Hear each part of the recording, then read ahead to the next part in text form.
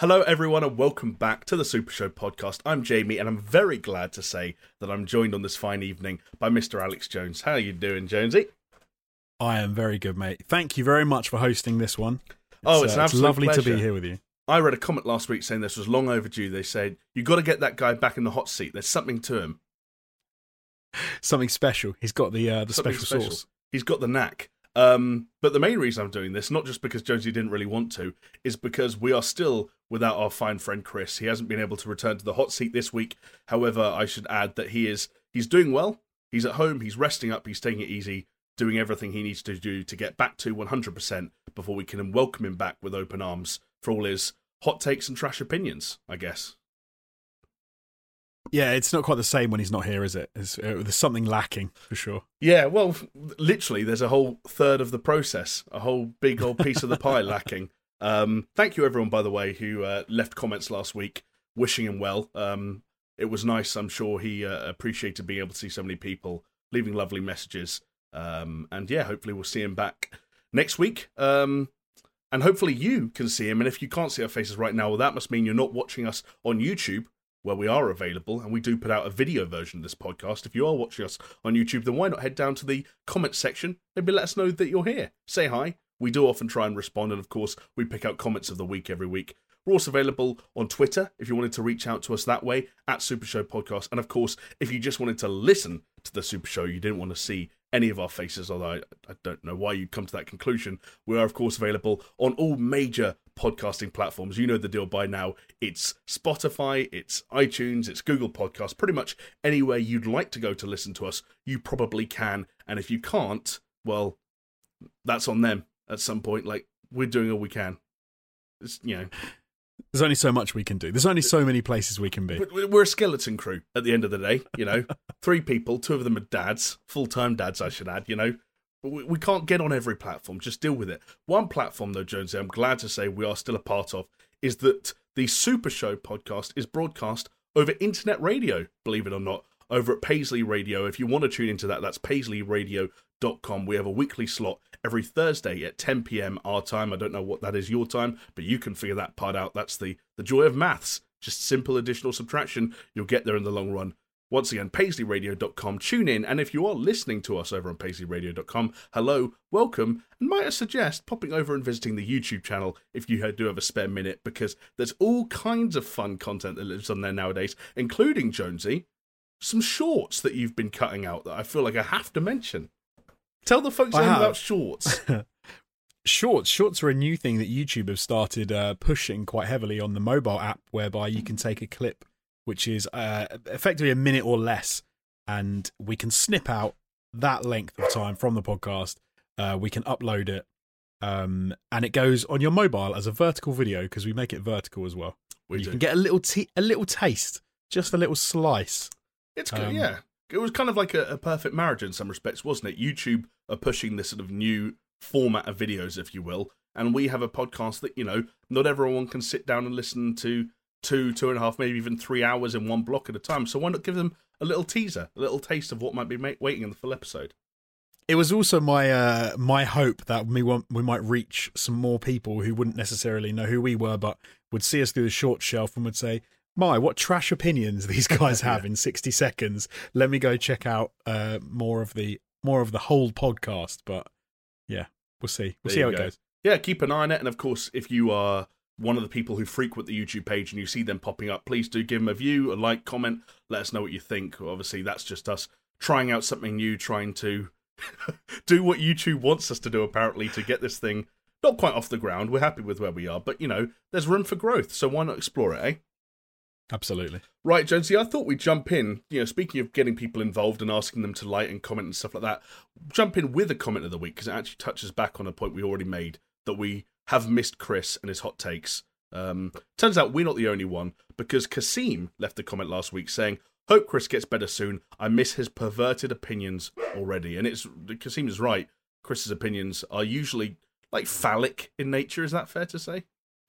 If Chris had been on this podcast now, we already would have had 10 mentions of his balls in some, you know, to some degree, and other phallic penis related things. He can't keep his mind off of it. He absolutely can't. And one thing I know that he would have absolutely have had an opinion about last week was the antagonist, the newly revealed antagonist of Resident Evil Village, which we talked about last week, Jonesy, because she appeared to be a giant vampiric lady that the internet immediately got extremely thirsty for in ways that confused us. Is that fair to say at first?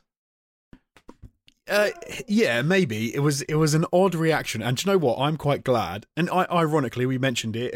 It was the what's the word? It was the topic of one of the shorts of which I pulled out from last week. Was us talking about sort of, I suppose, my reaction to seeing on Twitter how a lot of people had reacted to the that character. What's her name? I can't even say it. Lady Dimitrescu or something like that. A proper Romanian name, isn't it? Yeah, Dimitrescu. And how thirsty a lot of people were in their reactions to her took me by surprise. But I wasn't the only one. I've seen articles pop up on The Guardian and a load of other places talking about how thirsty people got on Twitter for it's unreal. For this character. It's unreal. Just before we proceed with talk of Lady Dimitrescu and her big assets, just so I know for my own sanity, are you muting and unmuting yourself every time you talk because there's a dog barking in the background? I did. She's outside now. My wife. I knew something was going on. It was like we were talking over walkie-talkie for a second, where every time I paused, there was this moment where Jonesy was like, right, unmute myself. The dog was shouting. She literally walked. I trust the second we start recording, she walked up behind me and went, "Roo." I think people like it. It's kind of like, you know how some people like to fall asleep to the sounds of rainfall or the rainforest? Like, not naturally comforting things, but it's almost this idea that something else is going on in the background. Puts you at ease. No, I don't know. When you've got a large, woolly, white and grey dog shouting like a foot from you, it can be quite. I don't know. It can be less than comforting. I'm not a dog owner. I'm trying to relate to the people. I'm trying to make up for my childhood and the severe lack of pets. Anyway, back to Resident Evil. This did actually tie into a new story because you mentioned sort of the furore around this character and how much interest she was generating and how so many mainstream outlets picked up on her somehow. It turned out that someone at Capcom decided to respond, specifically Tomonori Takano, who I believe he's like the art director or something like that.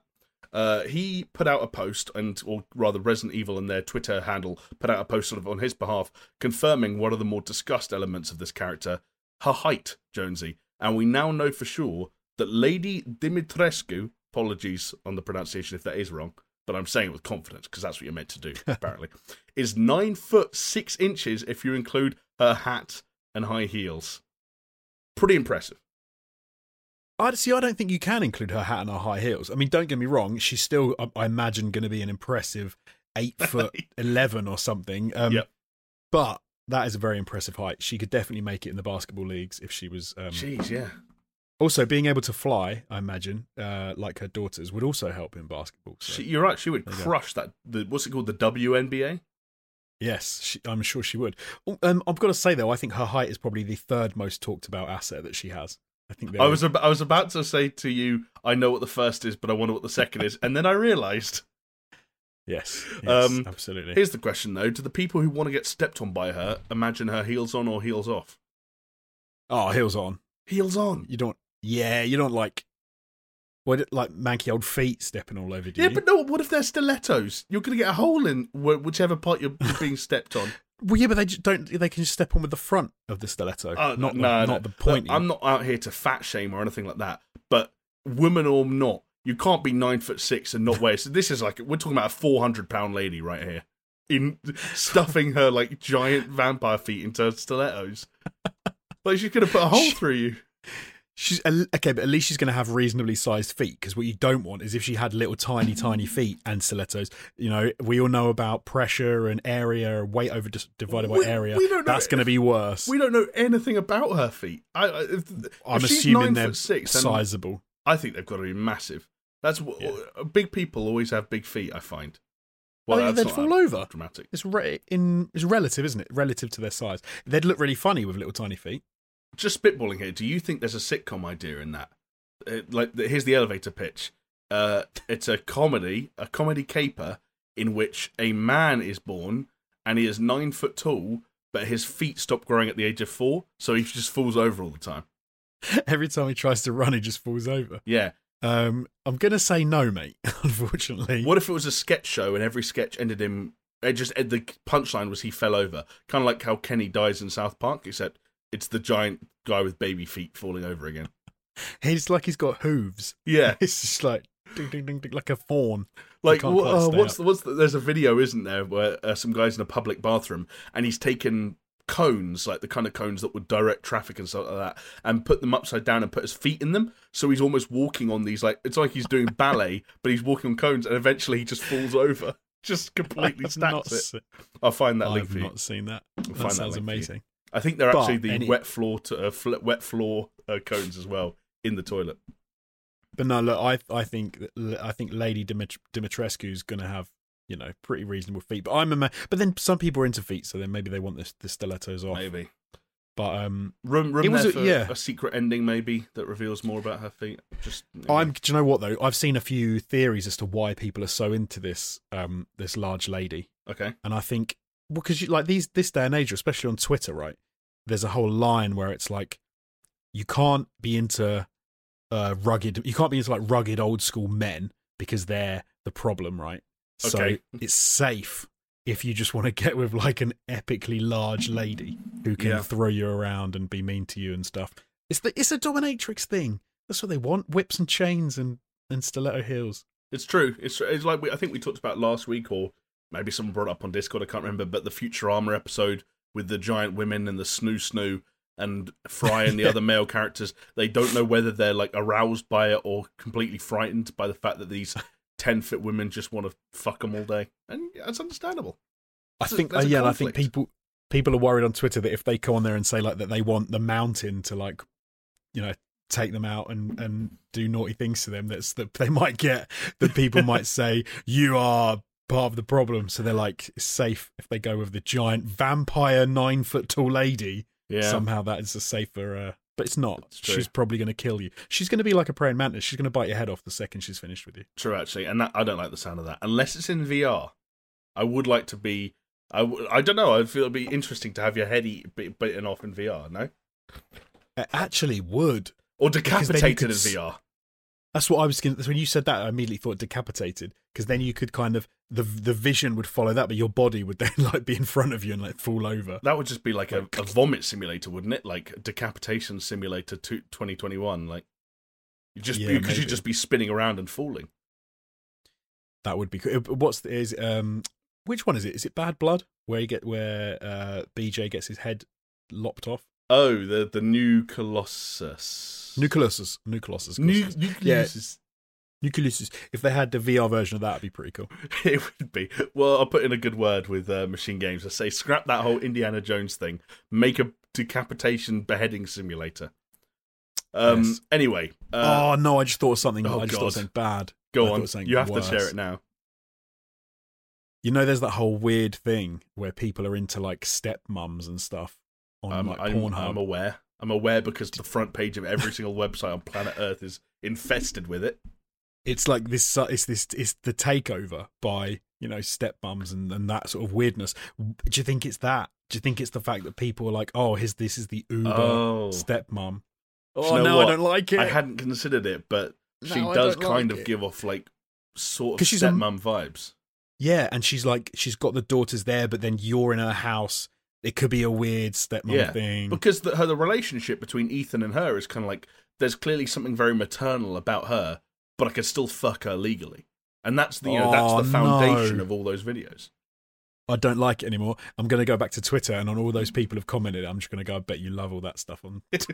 You're part of the problem. If the front pages of these websites are anything to go by, I think most people nowadays are part of the problem. No one owns up to it, but everyone notices it. So some of us have got to be closet, and I don't know why, I'm not going to put a label on them, but, you know, they've got to like it. Someone has to. Yeah. Anyway. Yeah, maybe you're right. We digress. I mean, for all the Lady Dimitrescu stuff, and as interesting as it has been, I'm not sure I'm yet convinced that I will be able to play Resident Evil Village, certainly not on my own. But Jonesy and I have been able to play some other games this past week, including some hot, fresh, brand new titles. But before we get to them, And before we wrap up what we've been up to in the last week, it's only right, Jonesy, that we give some shout-outs to our supporters, our patrons, over on patreon.com/SuperShow, the folks at home who are generous enough to keep the lights on over here and allow this podcast to keep going week after week after week, even when the world conspires against us, as it has recently. So shout-outs this week to AIM, Aaron Cameron, Athletic Gravy, Brett Z, aka Shellshock, Hacksaw Bookread, Jesper Camdal Nielsen, Jovella Cujo, Leo Merger, Lonnie Thompson, Matt Howie, Magic Grits, Mindful Pig, Nathan Pears, Pastors Guild, Scary Omen, Sean Kennedy, Starfall Kid, Zach Cream, and the head honchos, the big dogs, Freddy Carefishel, Severed Limbs, Manuel Guerrero, Peaswad, and the Dude Abides. Thank you all very much for your patronage, for your donations, for your kindness, for your generosity. But as I said, keeping the lights on and keeping us going. We hope you are enjoying the podcast we are giving out in return. Anyway, as I promised, Jonesy, how about a little bit of a catch-up? Yeah, let's do it, mate. So, shall I go first? Shall I tell you what I've been playing? Please do. Well, you know one of them, because I do. actually, I'll leave it till last. We can talk about that, a bit of a crossover. Oh, okay. So I decided, because of Control Unlimited coming to PlayStation Plus this month, I thought after last week's podcast, because we mentioned it and I hadn't had a chance to dip into it yet, I would have a little play of Alan Wake, because I never actually got around to playing it. Mm-hmm. I think I bought it back after when, I can't even remember, maybe it was before Control. But I've owned it for a while, but I had a really weird thing that I couldn't install it for some reason. I forgot about that, and I then had the same problem again. But I finally managed to get it installed on my PC. Played a bit of that, and yeah, cool. Like, I'm enjoying it so far. I'm not that very far into it, right? But it's an old game. It is what it is. I'm sure a lot of people have played it and enjoyed it. It's a very interesting, dark game that I've wanted to play for a while. So I'm sort of getting into that. But then today I started playing Pokemon Sword. Did you start playing it, or was this more of a family affair? It was more of a family affair. Okay. But me and the kid have been playing a lot of Pokemon Let's Go Eevee, and he'd finally got and I hadn't got around to. I think if anyone's heard the podcast before, they'll know that I was I think I mentioned that I was trying to source people who've played Let's Go Pikachu so we could do some swapping, so he can fill out his Pokedex, because he was missing a few, but he's got to the point where he maxed it out as much as he can without trading, and he'd played that game to exhaustion. So we were like, hey, let's get him a new Pokemon game. So yeah, today got some Pokemon Sword, and it's very cool. It's cool making that transition from old style game like Eevee, Let's Go Eevee, to a much more new style Pokemon game. In Sword, like just some of those quality of life improvements. It feels pretty different. And they pivoted away from some of the more Pokemon Go inspired elements, didn't they? Like I think, was it Let's Go Pikachu and Eevee, they didn't have a traditional battling system with wild Pokemon. You just caught the Pokemon, and that's how you got XP. Whereas Sword, of course, is the traditional style of every Pokemon encounter is an actual battle. Yeah, exactly. So that you had to, especially if you're using the motion controllers. I don't know if you had to use them, but you had to actually throw the Pokeball as well on Let's Go Eevee. You had to like throw it as though you would if you were playing it in Pokemon Go. We had to actually throw the ball at the Pokemon. It was kind of like that. And you're right, you didn't have to battle them, but you got XP just for making the catch. And you had a circle which would shrink down. Yes. And when it got really small, if you hit it, you would get, that was a lot more chance of catching it than if it was a bigger circle. I remember. Fascinating. Yeah. But no, this is much more traditional in that sense, but it's different in a lot of other senses, because Pokemon Let's Go Eevee feels like an old school Pokemon game. It's very much more of that the look and the style is and the way that you walk around, and there's just people just standing there, and it doesn't feel like a new game. It doesn't feel like a modern game in that sense. It feels like an older school Pokemon game. Yeah. Whereas this, there's some dynamism to it, like the way they've created. Even just like walking around, you can move the camera in some places, which is a bit of a novel thing. And you don't have to fight everybody that you come across. It's not just you walk near them and they go You can kind of try and avoid their eye line, and they're moving about and stuff. So has it been for the little one, for the boy? Has it been a natural progression to go from Let's Go Eevee to Sword, or are some of the more kind of open-ended elements, like you said, 3D camera control and I know there's the Dynamaxing or whatever it's called, where things go massive. Like, have they been sort of natural in terms of the onboarding process? Yeah, pretty much. He can't read because he's 4, so he's a bit of a nightmare when it comes to a lot of that stuff because he just clicks through everything. And he's then like, "What am I supposed to do?" And he's very good at picking it up. And like you said, it's quite a natural progression. There's not a big barrier to entry for like how to get to grips with it. The only thing he has had is, I think I want to say in like Let's Go Eevee, it almost was like very difficult to lose a battle. It seemed. Or maybe it's the way that you'd leveled. You just seem to always have a decent level. But yeah, we encountered our first battle just through the normal story where he lost. And he was like, "What's going on?" And I'm like, you need to level up. You need to get some better Pokemon. You're not just going to win everything. That's the thing. That's one of the interesting discussions around Pokemon recently is obviously Pokemon's fan base is still so broad in terms of age. Some people want way more of a challenge than others do. And for every person like your son who, like, you know, will go through something like Let's Go Eevee without losing a battle, which is kind of crazy when you think about an entire JRPG story, and it's like normal, that's what you come to expect. And then there's people who want the challenge, and then controversial items like the XP share or whatever it's called, where of course your lead Pokemon might win a battle, but every other Pokemon in the party gets some XP, so everything's leveling. I remember being a kid, maybe slightly older than yours is now, and playing Pokemon and being like, why is this game so hard? And it's because I'd got to the Elite Four with like a level 60 Charizard, and everything else in my party was like level 20. And I was like, why do I die the second my lead Pokemon faints? But I guess it's all part of the learning process. Well, I think we talked about this with Cyberpunk, but where I said I was picking stuff based on how it looked as opposed to some of the armor stats, and you were like, that is a very interesting like option. I remember. And I was just like, hey man, I want to look cool. But then yeah, he was doing the same thing with his Pokemon selection. He was like, these ones look really cool. I'm like, yeah, it's a level 5 and you're going against a level 45. Like, this is not going to go well.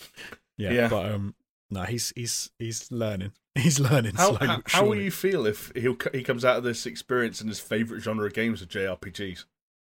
I'd be fine with that. Like, if I consider sort of some of the other things he could get into, you know, gaming wise, I wouldn't necessarily think that was a problem. I think JRPGs are quite a good. What if he gets so into JRPGs that he comes to you one day and says, "Oh, this is where I'm going with it." What if he comes to you one day and says, "Daddy, how old do I have to be before I can do my Lady Dimitrescu fan art?" Yeah, that'll be interesting. Not till you're 18. Do you know what? I forgot. You gave me a task after the last podcast, maybe the one before. Oh, blimey, I can't remember. Which was to play some Persona 5. We did give you that task, yeah. That was the week before because Chris was still here. Right, and I did it, and I completely forgot that I did it. Shit, how much did you play? I played like an hour. Okay. And my plan is to play more, because after an hour I was like, what is happening?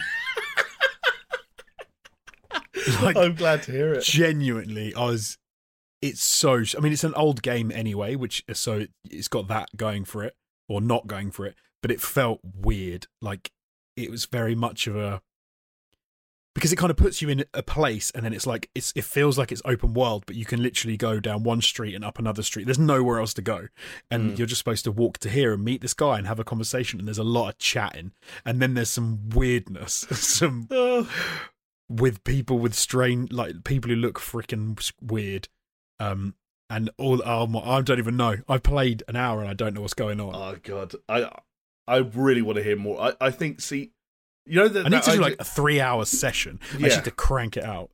I know we've always joked before that there's potential content in the idea of like making someone play something they're not used to. And then what we always joked about was like, oh, what if you and me had to play Dota and stuff like that?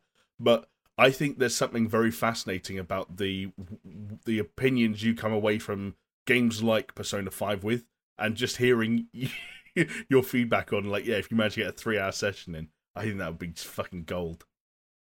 I suppose that you never think about the barrier to entry of just knowing what things are and how things work. Like, so let's say a Pokemon game. If you'd never heard of Pokemon and you just picked up a Pokemon game, it would seem so alien, because it would be like, you wouldn't know, like, why am I trying to catch this thing in a ball? Like, why is there a dog running around that I throw a ball out that gets a blue light comes out of and it's in the ball? Like, it would really weird you out. Yeah. Because you would have no idea. But with something like Persona, I genuinely was like, I don't know what's going on. Like, I'm a demon, but I'm a kid. I look like a schoolboy. I look like a 30-year-old schoolboy. I think you might be a schoolboy, and I think the word persona actually refers to like a weird, like demonic inner self that all of these people have.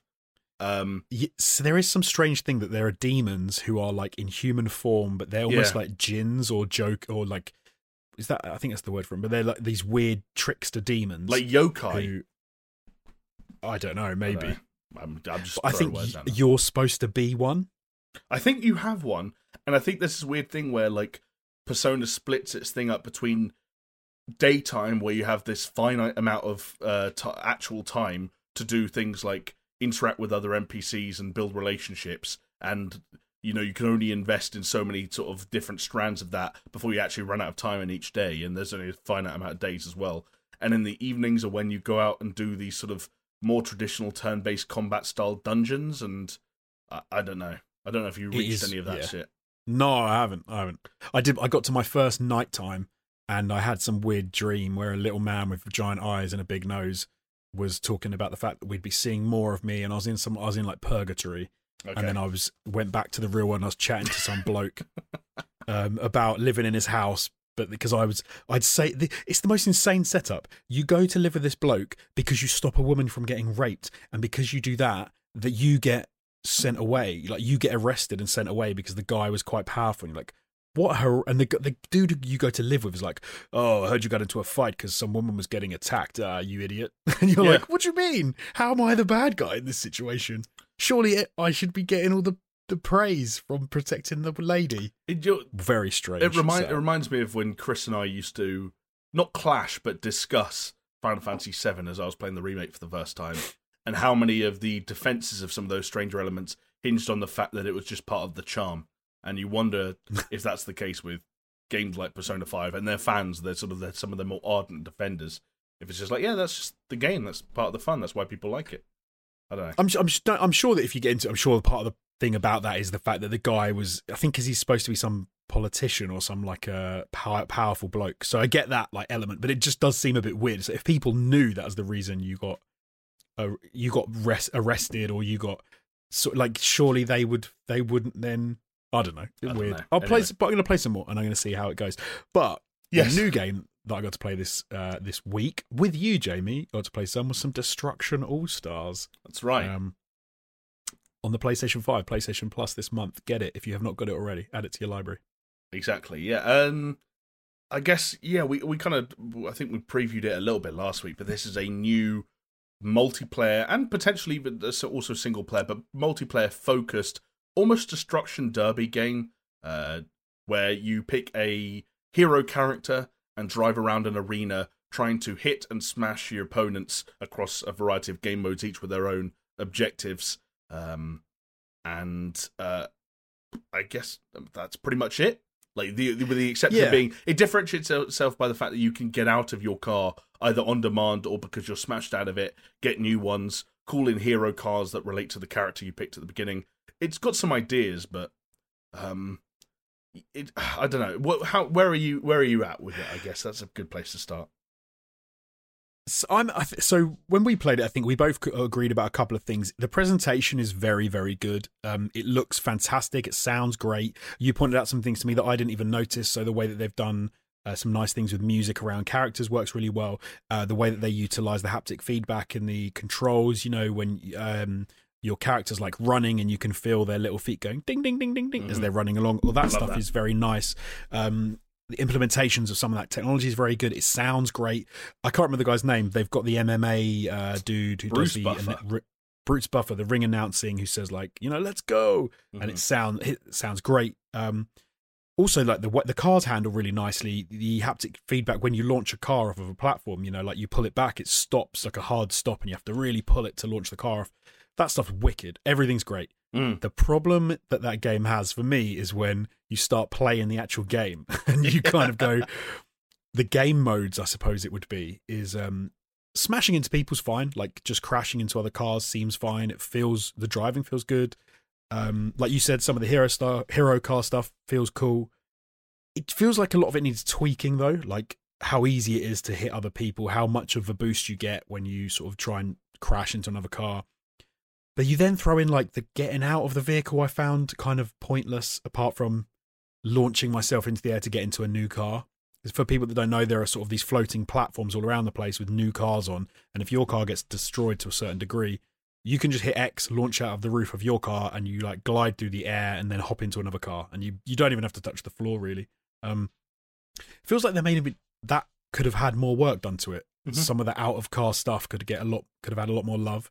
That feels more, I suppose, less, or has had less love paid to it, whereas the driving feels pretty cool. The game modes are just kind of a bit vanilla for me. Yeah, they were actually one of the main disappointments for me, where we tried a few different things and some of them felt counterintuitive, like one where you need to generate gears or sort of like these cogs by smashing other players, which makes sense. But you then have to get out of your car to collect them and cash them in. It felt like a weird way of them, as one example of what the game modes are and aren't doing well, them designing a game mode around a conceit that requires you to get out of the car to make getting out of the car a more natural part of the process, whereas you've just highlighted, it doesn't feel bad. The on-foot movement feels okay, like the jump feels fine, there's some free running stuff in there, some parkour, like wall running and things like that. And when you're on a little path collecting some gems which help power up your sort of your ult, if you will, there's like an on-foot ult, which just makes you faster and have a double jump. And then your car's ult, which is your specific hero car, gets spawned. But it never felt necessary. It was always just like, okay, I'm on foot, I've got to try and get back in a car because the match is continuing to go on around me. And like in some game modes, like, oh, I'm losing points. Like people are getting ahead of me because I'm not smashing into things. I need a car. It's funny that you said about the like the parkour elements, because some of the wall running and things, they felt quite cool, and I was kind of into that. But like you said, yeah, the only time you get out of your car is because you say, well, I need a few gems because I want to get my hero car. But yeah, as soon as I've got my hero car, or as soon as I've got to another car, I'm not going to spend any time out of it. They then do the thing where once you collect gears in the mode, I think we're talking about, you can bank them in one of the modes where you stand on a podium. So again, you've got to get out of your car to stand on the podium, and it does feel a bit forced. The one thing I thought immediately after I'd played a couple of hours was how much better that game would have felt if there was a couple of race modes in where you could smash and crash into people, but your aim wasn't just to smash people. The aim was to win the race. Yeah. Like Burnout, like probably one of the most famous sort of like smash adjacent car games of all time, and the most popular of all time, which again did weave in racing and smashing quite nicely in some of its entries. Because they easily could have taken the aesthetic as well, because you could have had like NASCAR feel where you're going around a track inside a building, going through things, and throw in some of that Burnout feel to it, and having to smash other people. And you even could have included the jumping out of the car to get in another car because your car was smashed up and stuff. Yeah. But when the whole aim in nearly every game mode as well seems to be smash someone else, if you aren't great at smashing someone else, then you're going to not stick with this game. Because you've got to smash someone to get gears, you've got to smash someone to get points in the sort of the main what do they call it, like mayhem mode. Yes, there is a mode where you get points just for hitting people, ramming people, which I think is the Carnado. You don't need to smash people in that, but again, if you smash people, you get a lot more points. Yes, you always get the most points for knocking someone. You mentioned there, like, whether or not it's going to get people to stay. Like, that's always the key metric with this stuff, right? I think we mentioned a number of times over the recent months that it was absolutely vital that they made the decision to not sell this game for full price, because this was planned as a $70 launch title, and give it out for free. Now that I've played it, it's very hard to imagine this thing being anything other than free, because even as a free game, it's not hard to question, okay, I didn't have a bad time playing this with Jonesy, but like, when am I next going to voluntarily boot this up and just have a drive around? And I don't know the answer to that question. And I think it's just because, as we've kind of mentioned, it's like high highs and low lows. Like, the smashing doesn't feel bad, the driving doesn't feel bad. If anything, they both feel kind of good. But what doesn't feel good, as we've all experienced probably with Destruction Derby type games like Wreckfest or whatever, driving around and just missing people over and over again, or feeling like you weren't quite fast enough to T-bone someone. Like, enough of those things happening in one event or one thing, and you're like, man, that kind of felt like a bummer. And then you throw in the fact that No, I agree. I agree. For what it's worth, I agree. I think me and the dog are like-minded on this. And then like the progression is sort of, I guess, a bit reductive, but it's almost Overwatch style, like a few emotes and some reskins for the characters and their cars. But that's not appealing. There's the characters themselves. You mentioned to me before, like, just on the progression and customization. I can't remember the game it was we were talking about. No, I tell you what, I think it was Marvel's Avengers, where we were talking about how you can customize characters. Yes. And I must admit, I clicked through some of these customizations for the characters and the cars, and was surprised at how much in-game currency they wanted to charge you just to change your color from, let's say you were like, you had one outfit and had some red highlights, and your car had some red highlights. It would charge you a hell of a lot to just change it to yellow. I think it's because it's all that. Like, do you remember with Overwatch? And again, it's just so easy to go back to because for me, it was kind of like the archetypal version of that style of customization progression. Every character, every hero in Overwatch, they'd have like a really easy to attain tier of skins, which just like slightly tweaking the colors, then a little bit more dynamic, then a little bit more dynamic, then a final tier that were the hardest to get, that were like, actually, this isn't just a reskin or a recolor, I should say. There's some different elements here. Like, we've actually changed the outfit, so on and so forth. You know, the thing that makes Roadhog go from some crazy, like, gas mask guy into, like, a Rudolph the Red-Nosed Reindeer or whatever it was. I forget. Yeah. Destruction All-Stars doesn't have that final tier. So it essentially ends up asking you to pay... like, to my knowledge, correct me if I'm wrong, but every single character I looked at didn't have a skin that changed the physical properties of the character or the car. Everything was just different color schemes. I'll double check, but they did with one character I looked at, or not, maybe not like in the same way as we're saying with Overwatch, but it did more, and it was much more expensive. Like Soldier 76, like one of his ones is like he's some like World War II like Vietnam guy, like it doesn't have that. Is what I'm trying to say. It doesn't have that. It had it to a more of a degree than just changing some colours, but it was nowhere near the sort of what you'd want with Overwatch. Yeah. And the other thing that with Overwatch that was absolutely, I think, was brilliant the way they did it was, I played quite a lot of Overwatch back in the day, like when it came out.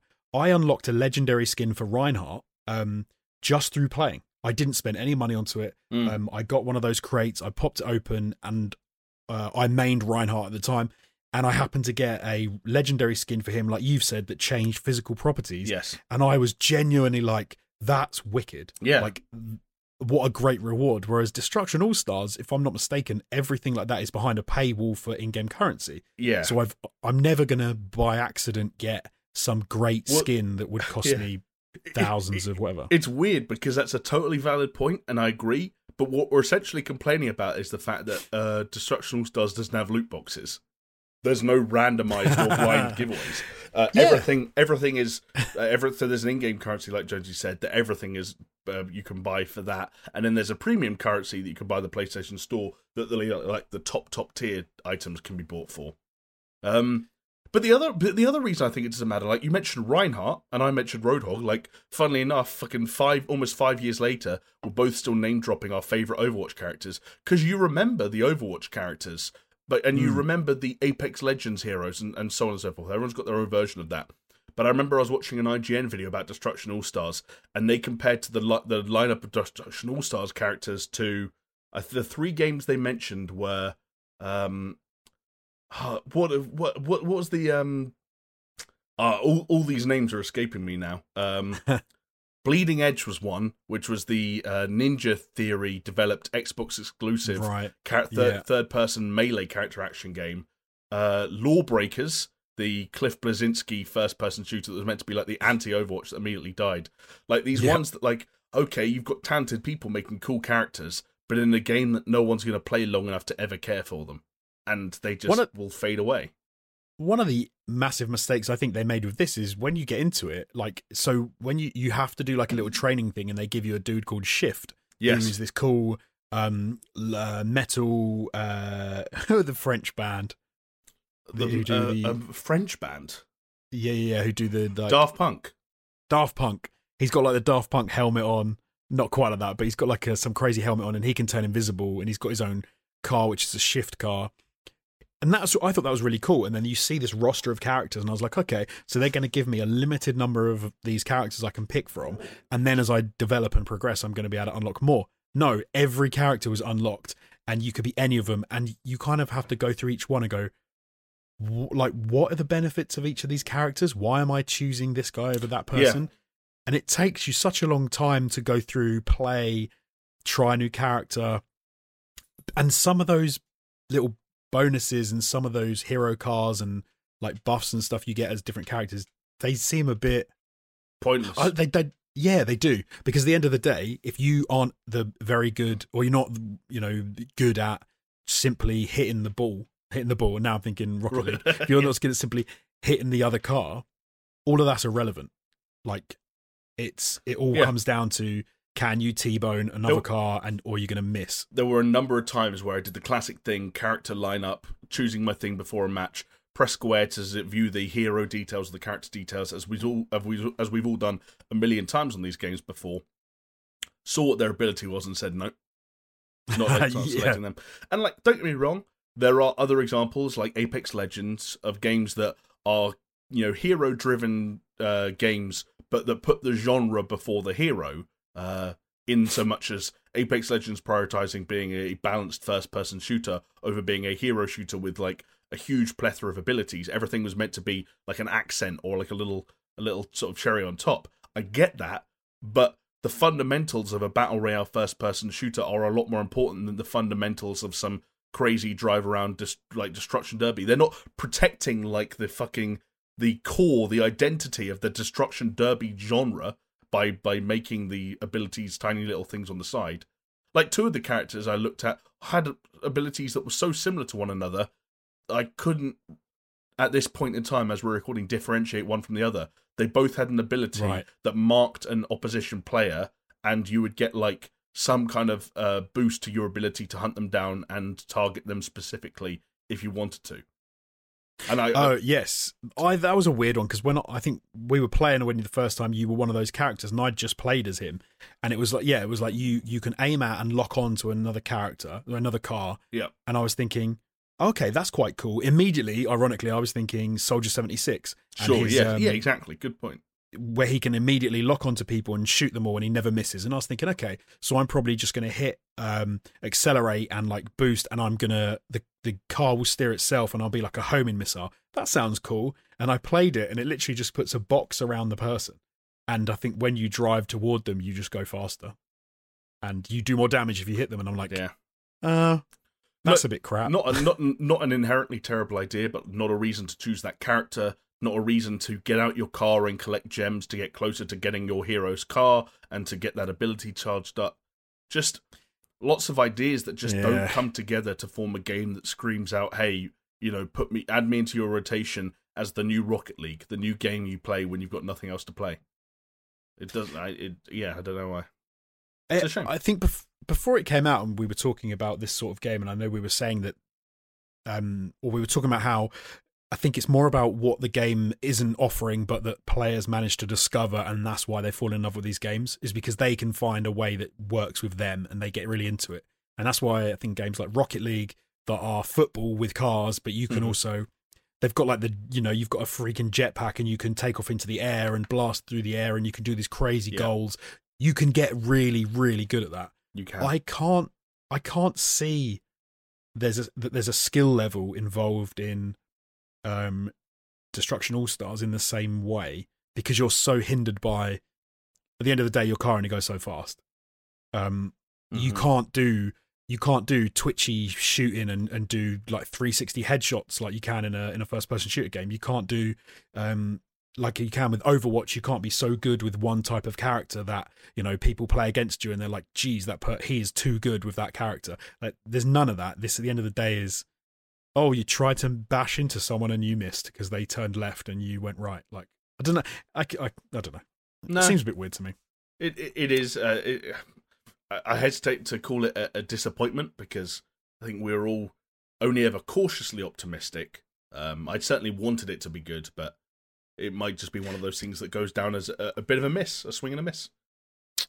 Which will suck, because like you said, there's a lot to love about when you first jump into that game. It looks it looks really good. And if anyone from Sony is listening, add in some racing, add in some racetracks, and make that game more than bashy dodgems into each other in one area. The developers of Onrush are listening to your comments right now, Jonesy, and rolling in their graves. Because no one plays. Do you know what it reminds me of? Maybe this is bad. It reminds me of Tron 2.0, which was a game that you had game modes in that where you could go around in very similar in a futuristic area, but a bit bigger, some more Tron-y. But then you had to occasionally jump out of your vehicle and run around as a person to pick stuff up and collect things. And it had the same sort of problems. It's like at the end of the day, maybe it's too narrow in what it's letting you do. Maybe. And I just don't think it works in that, Yeah. Do you know what does work though? In slightly better news, the other game, or one of the other games, I should say, that's available this month on PlayStation Plus for actually not just PlayStation 5 owners, but also PlayStation 4 owners. A game that you mentioned earlier, Jones. It's Control Ultimate Edition, which I'll concede that the way this came to be free and the people that might have got fucked over in the process, I think is kind of fascinating and maybe a little bit unfair, depending on whether or not people can get refunds. I know we have this discussion every time that, yes, it's always a risk that you can buy anything and anything could be free the day afterwards, and you just have to take that risk, but something about this felt strange. But I guess focusing on the game itself, I have played more of it than I thought I would. I started playing it on the PlayStation 5, just thinking, do you know what? I'll get up to the point where you get the ability to do telekinesis, basically, to pick objects up and hurl them, and I thought I'll come on the podcast and talk about that. I'm actually about halfway through the game right now, I think. Maybe a third to a half. I'm at the Black Rock Quarry. Okay. Don't say that quickly. It's you might say something you didn't mean to.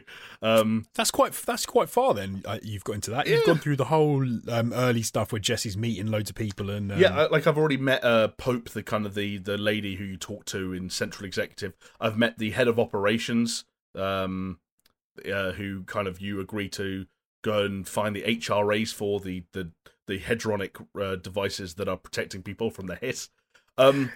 It's such a weird game. It's a weird game, but you know what? Like, we're already talking. I remember, this 2 nights ago now, booted up this game. I'm running around that starting area before you've even met Artie, the janitor, and you're kind of figuring out what's going on.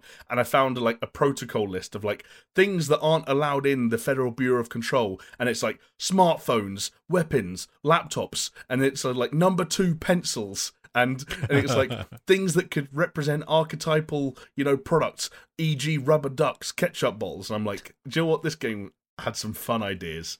Yeah, that's cool, man. And it plays well and looks good on PlayStation 5. So essentially what they've done, and this won't mean much to people who've played it on PC, where it's had ray tracing support and so on for a long time now. But they've got 2 modes. There's a graphics mode.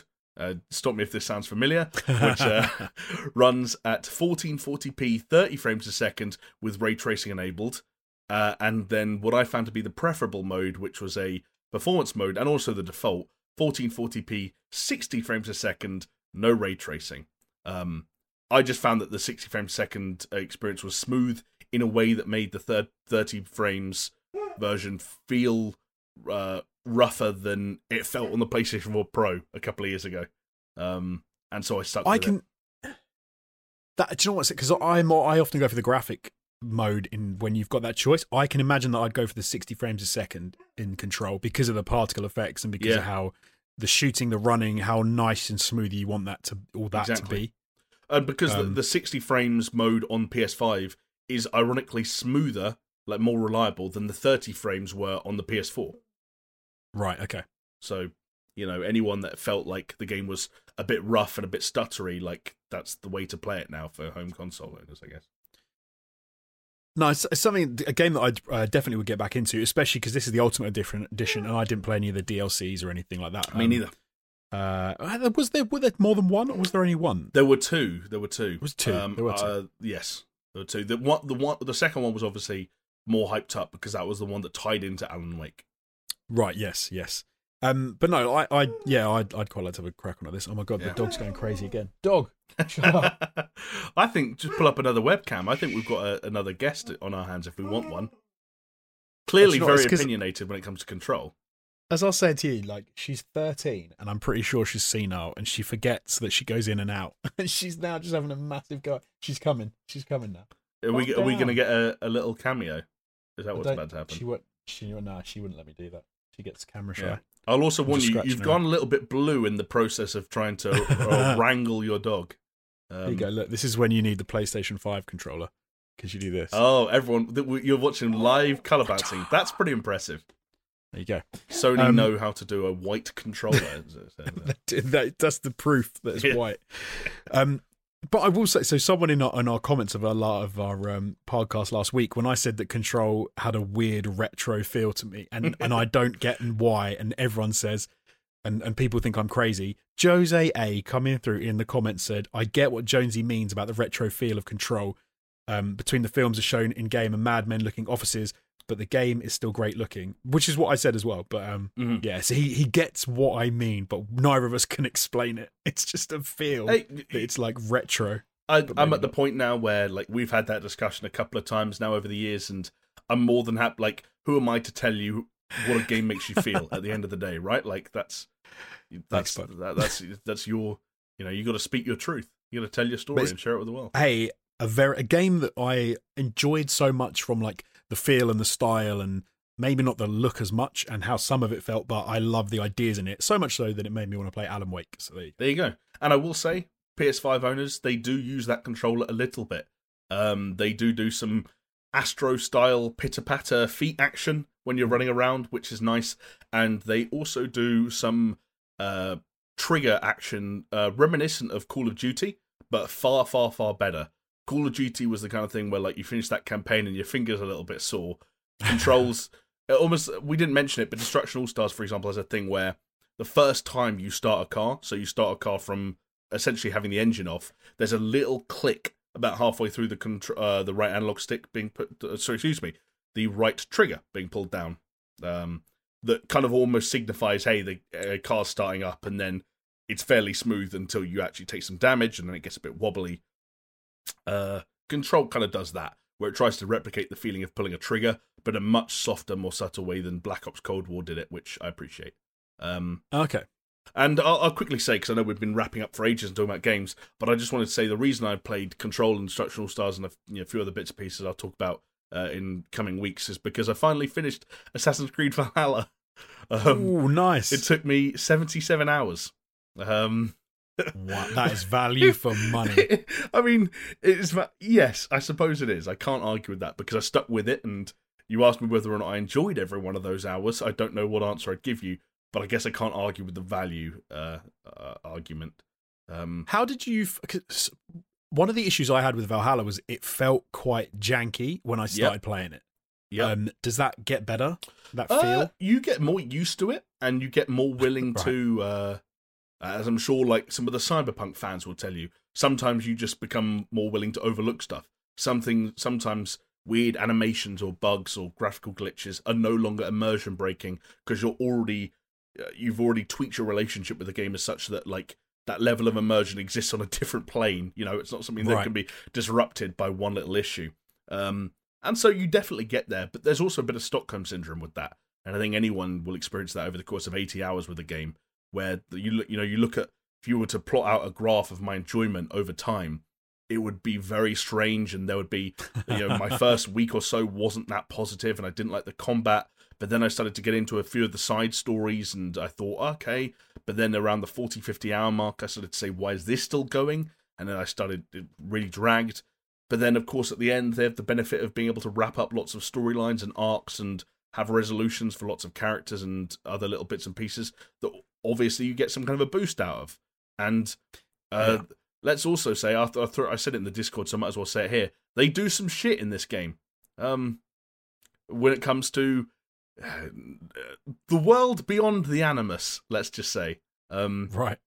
And anyone who thought that games like Black Flag or Syndicate or Unity were examples of Ubisoft and the Assassin's Creed team having left behind the Isu and the arc of Desmond Miles and all that, original trilogy god shit. Rest assured, there are some people in that Assassin's Creed team who still very much like those stories.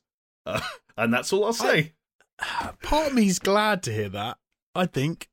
You don't know what I've seen. You don't know what I've seen. No, that's very true. That's very true. I will tell you afterwards if you want to know. But no, I don't want to know because I put Valhalla on the back burner because I had so much other stuff to play that I actually stopped playing it. If I remember rightly, you had ended up in a situation where you had Watch Dogs and AC at the same time, but I think you'd started Watch Dogs before because it came out first and stuck with that one instead.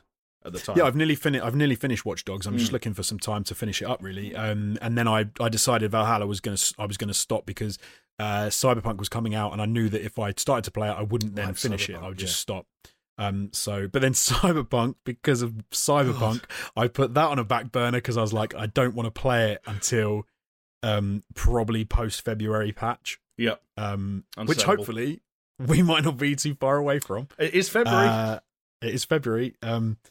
Yeah, so I've got quite a few at the moment that are sort of on the burn. I got who is it? I think it's AIM who calls me out saying that I said I'm going to finish BioShock, isn't it? That's what people get hung up on. The funny thing is, there's so many of these games that it's the classic thing. We've all had it before, where you're probably only one proper sitting away from finishing some of these games. Like if you blocked out an afternoon and evening and said to the wife or whoever you have in your life, hey, just fucking don't talk to me, I'm just getting some shit done over here, you'd probably plow through this stuff. But sometimes the amount of time is easy to come by, sometimes it's harder to come by. Absolutely. Like I didn't even bother mentioning it, but I'll throw it out there. Like I started and finished Man-Eater in the past week. I wasn't going to bring it up because... Oh, really? Oh, yeah, I wasn't going to bring it up because, we talked about it before and I didn't have much to say to add to that conversation, but, I had a good week for gaming time. Finished Assassin's Creed, all of Man-Eater, half of Control, blah, blah, blah, blah. But, next week it might be shit. Yeah, I think... So you've done that this week. I think this week I played 3 hours of Destruction All-Stars. Yes, that's the way it goes. That's the way it goes. Anyway, shall we crack on with some news then? Yes, let's do it. As we soon to enter the second hour of this podcast. Jeez.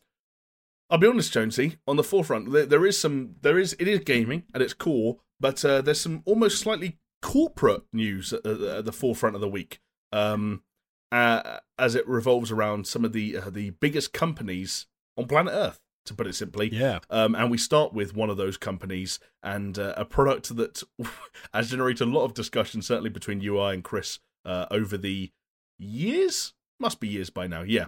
It's got to be, yeah. We're talking about Google Stadia, who this week decided to wind down their SG&E department, which stands for Stadia Games and Entertainment, which essentially, in layman's terms, means the 2 game studios they had making games, in theory, exclusively for Google Stadia, got shut down.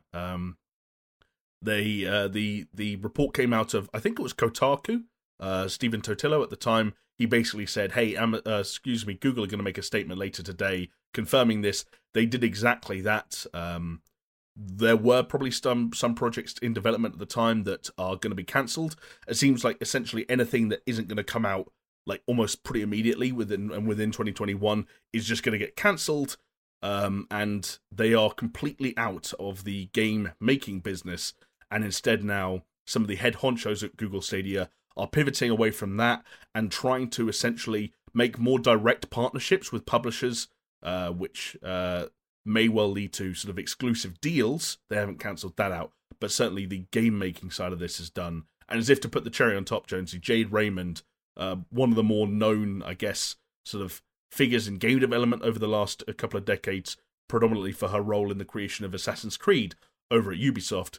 She was there. She was heading up one of these studios, going to be making big, bold, quadruple A, big budget games of the future exclusively for Google Stadia. She has, unsurprisingly, moved on.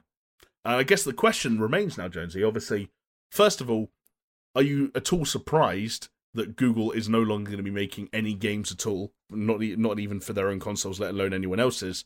And how important is this to the bigger picture at Stadia? I think this is probably the right move for them. If you think about, if I try and think about, for example, corollaries when it comes to, I know Stadia is not exactly like a Netflix for games kind of thing, but that was obviously what I think where they would like to be thought of as well. And imagine that you imagine that you were talking about Google Stadia and exclusive games being a draw for people, and that's why they've got these two development studios to make games specifically for Stadia to bring you in.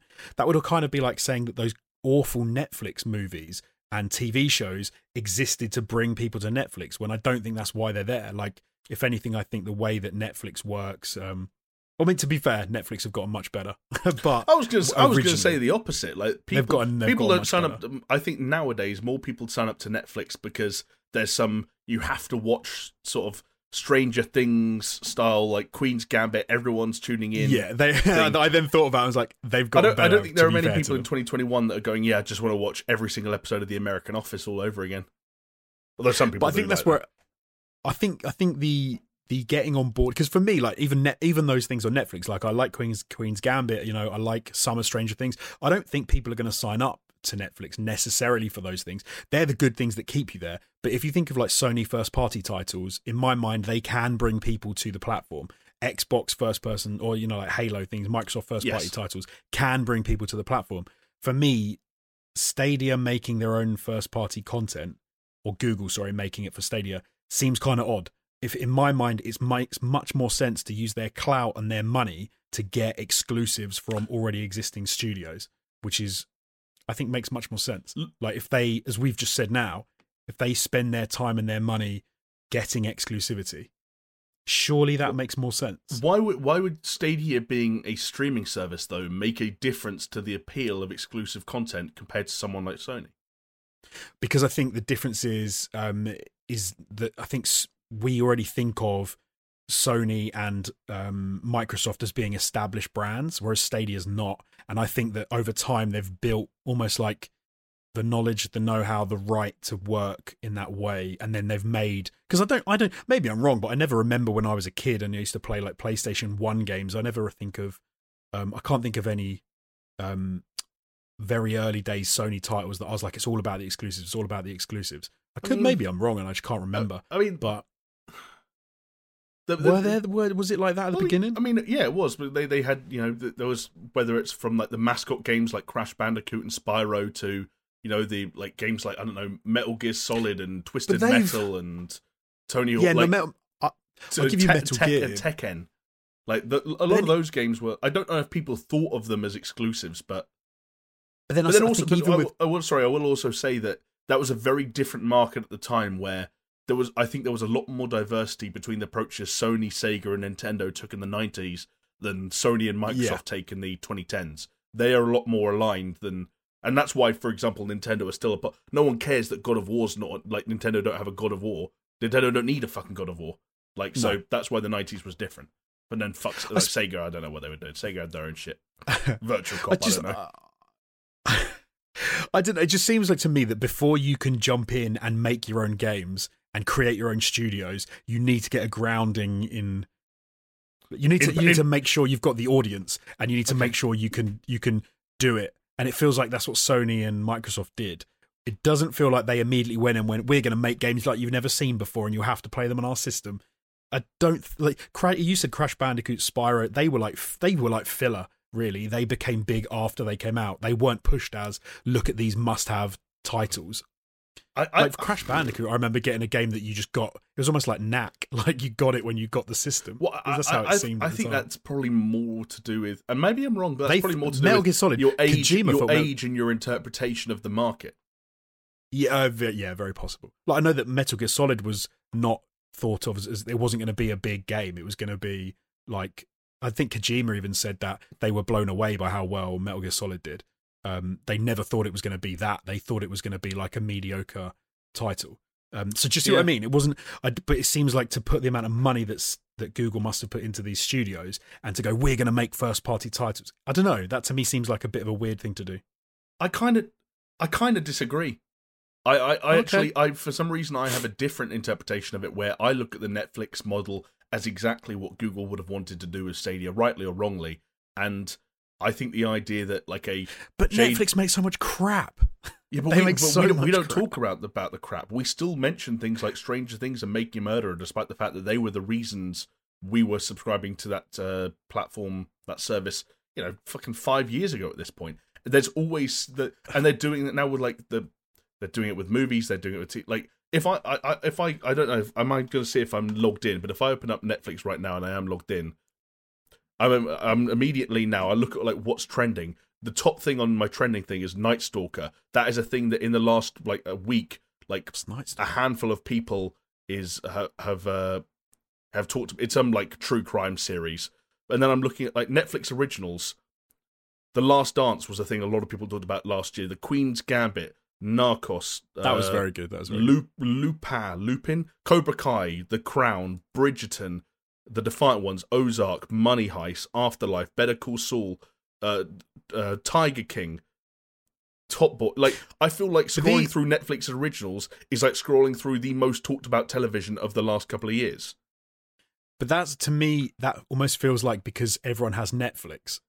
But why does everyone have Netflix? Because they started doing this at some point. Because they had Friends.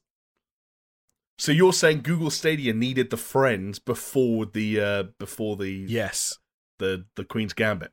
Yeah, they Interesting. did. Like because the amount of rubbish Netflix used to make that everyone used to laugh at and say how pants that it was, all the films they used to do and everything, and we're like, oh, this is awful. When they tried to do like Arrested Development, when they tried to take on like other series, they did a really big budget Genghis Khan series, I think, that flopped, if I remember rightly. Right.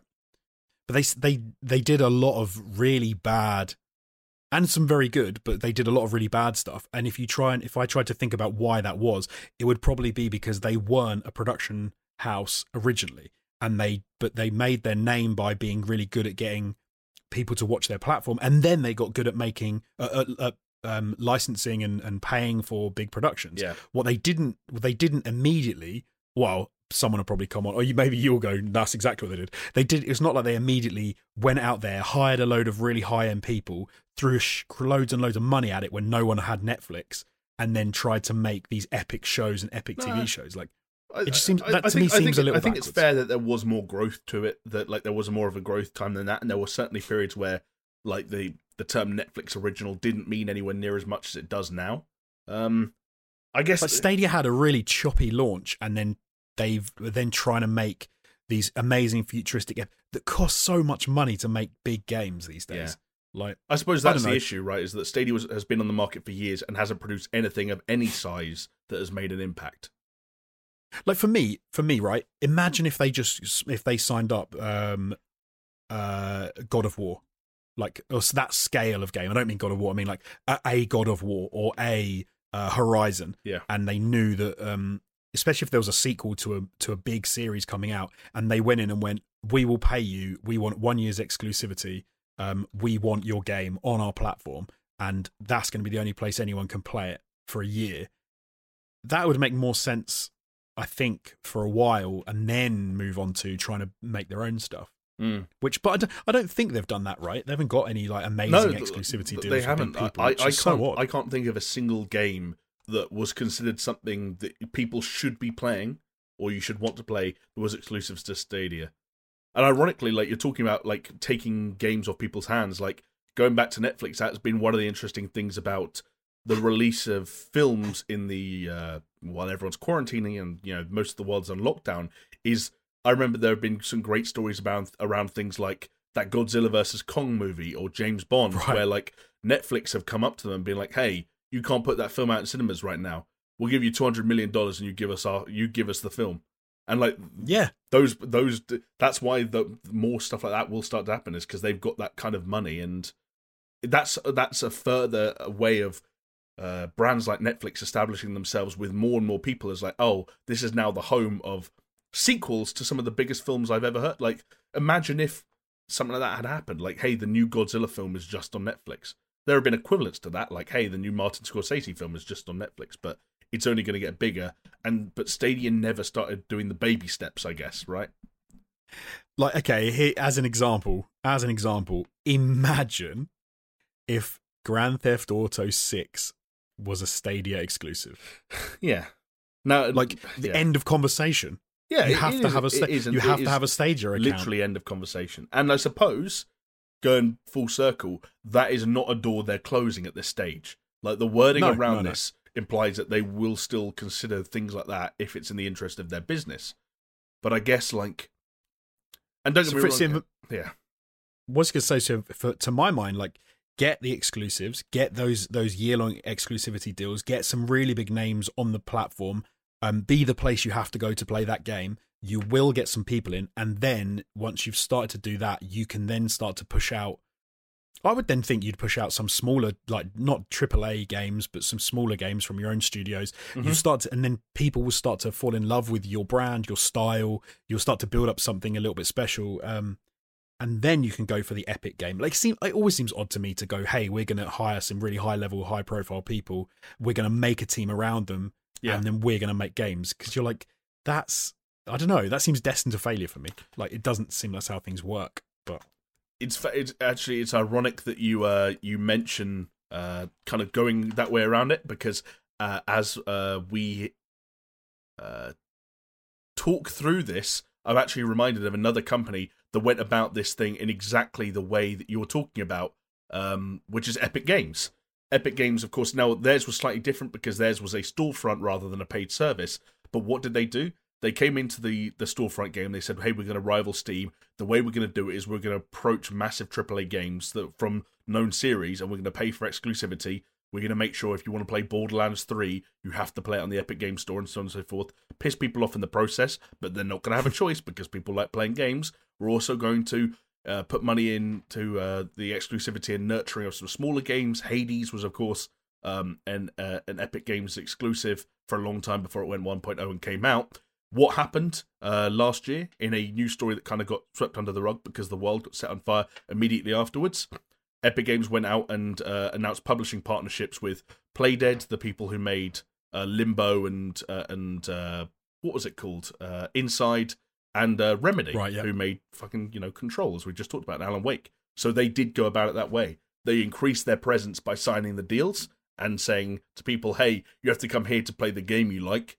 And then they went about creating those relationships, admittedly with already established studios rather than their own studios, but still another example of how Google could have come at this from another angle, maybe.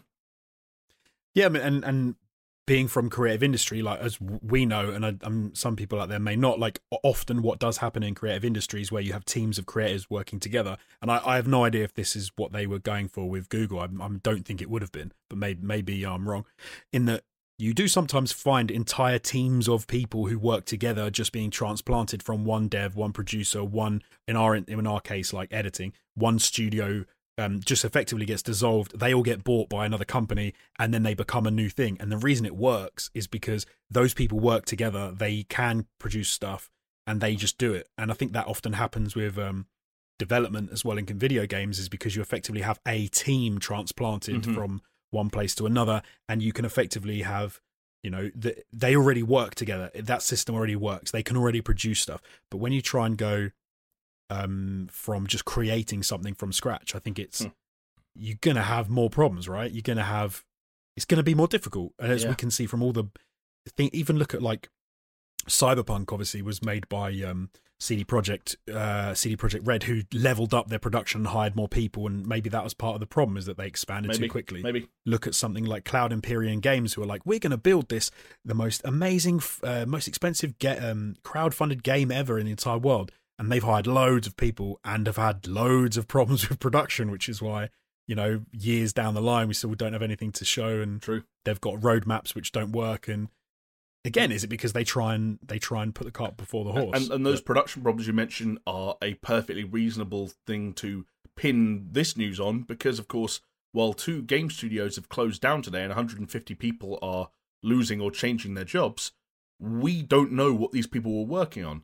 And the chances, like more often than not, when games like these are developed for a certain amount of time behind closed doors and are cancelled before we ever see them, it's because, like as you mentioned, whether it's Cloud Imperium or CD Projekt Red, there are significant problems in the development of those games, and whether it's in the ideas phase or the development phase or whatever it is, but they never get to the stage where, in this case, Google even thought we were worthy of seeing them or knowing about them or giving them a name. And I think it's because that's because they bleed money, right? It's because you get to a point where you say, wow, in order to get this finished, we are going to hemorrhage money. And is it really worth it? And to be fair to them, maybe they've made the right decision by cutting it off this early, because a lot of places don't. They just they try and fix it. And... It's funny, we are actually about to discuss another place that is happy to continue hemorrhaging money in the pursuit of getting it right eventually. But before we move on, we've had doom and gloom discussions around Stadia before. We've even had pin the tail on the donkey style discussions around when Stadia is going to cease to exist. Obviously, this is another like sort of little bullet point in the long history of this service and this product and Google's effort in video games. But I guess to put it in the form of a question, does this or does this not affect your long-term outlook on the success of Stadia? And are you willing to put a date on, if you think there is one, on when Stadia might put out a similar press release, but about gaming in general? I don't think they will. Like, I don't. You think they're going to just go on? I think they will, because the weird thing with cloud gaming is it's not like you have to say we're withdrawing support for X hardware or withdrawing support for X software. Like, you own all of it, right? It's people, if they can just go to a browser and find it, and Google has so much money, they can reinvent and edit that pay structure and that game structure. They could actually get onto they could come up with a system that really works for them. And I think that they can tweak around that. I mean, it might disappear. It might effectively evaporate to barely anything and then come back. Because I was going to say, Google's infinite pools of money has never stopped them shutting down services before. They love to do it.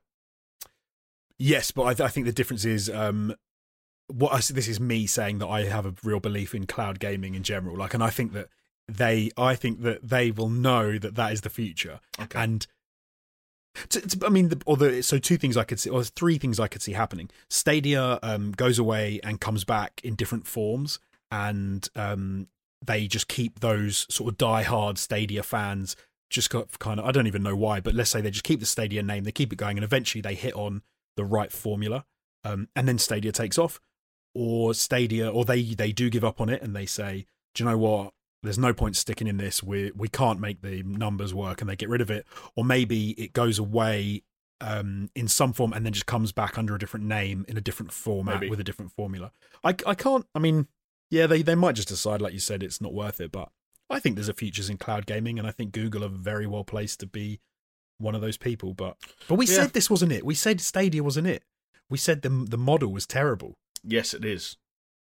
And because it's Steam where you can't download the games. Yeah, and then maybe that's why the point you just made, that they don't get out of the game entirely, so to speak. They just kind of like change the name and sort of bide their time until the point where having all this tech and this server capability and so on and so forth does serve them well, but maybe it's packaged differently. I don't know. And what sucks is, like, imagine I can't imagine there are that many, but the people that bought, like, I don't know, Cyberpunk, the people that bought Phoenix Rising, the people that bought Valhalla, whatever, on Stadia. Let's say 6 months down the line, Google say, do you know what? It's not worth it. We'll pull the plug. All those people lose those games. They do. Yeah. You can't play those games anymore. You're stitched up. I think that would really suck. That would absolutely suck. And the longer it goes on and the more successful it is in the interim, the more people are going to buy games through that service and are going to lose access to them. So, do you know what? I really hope that they don't pull the plug on it anytime soon. I hope for the sake of the people who invested in that ecosystem that they don't. But I just think that cloud gaming has a long way to go before there's widespread uptake of it in the markets we're talking about. And I remain skeptical over whether or not a company like Google has the patience for it. I want to say, wasn't 2021 one of the first years when we originally started talking about it back in the day that I said cloud gaming will overtake console gaming? Yeah. I think maybe 2021 would have been. And I think now, if you ask me now when I would say it's going to overtake console gaming, I'm like maybe 7 or 8, 9, 10 years away. Yeah. It seems to be getting further away, not closer. So, well, again, like the more high profile companies enter the scene and struggle to have their way with it, the more grim the outlook becomes for cloud gaming. But one other major corporation, in fact, that does have a finger in the cloud gaming pie is Amazon. Amazon, of course, have a service called Luna, I believe it's called, that is still in invitation-only mode, so, us regular plebs have yet to get our hands on it to see what it's all about.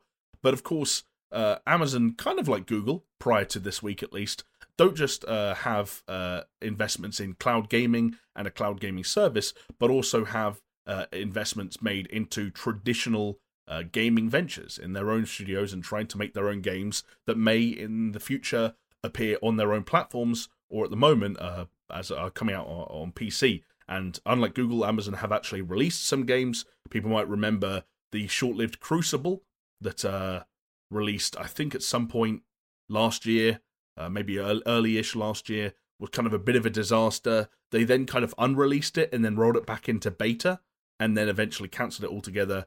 And then there was the other game, I believe it's called New World, that was a sort of an MMO of sorts. Shout out to Steph and the Techno-Ovo team. I remember they actually streamed that game. I don't know if those VODs are still up, but I remember watching some of that stream. I raided him for one of those streams, actually, now that I remember. And I thought that looked weird, but not entirely unsuccessful from what I gather. I know a couple of people who played it.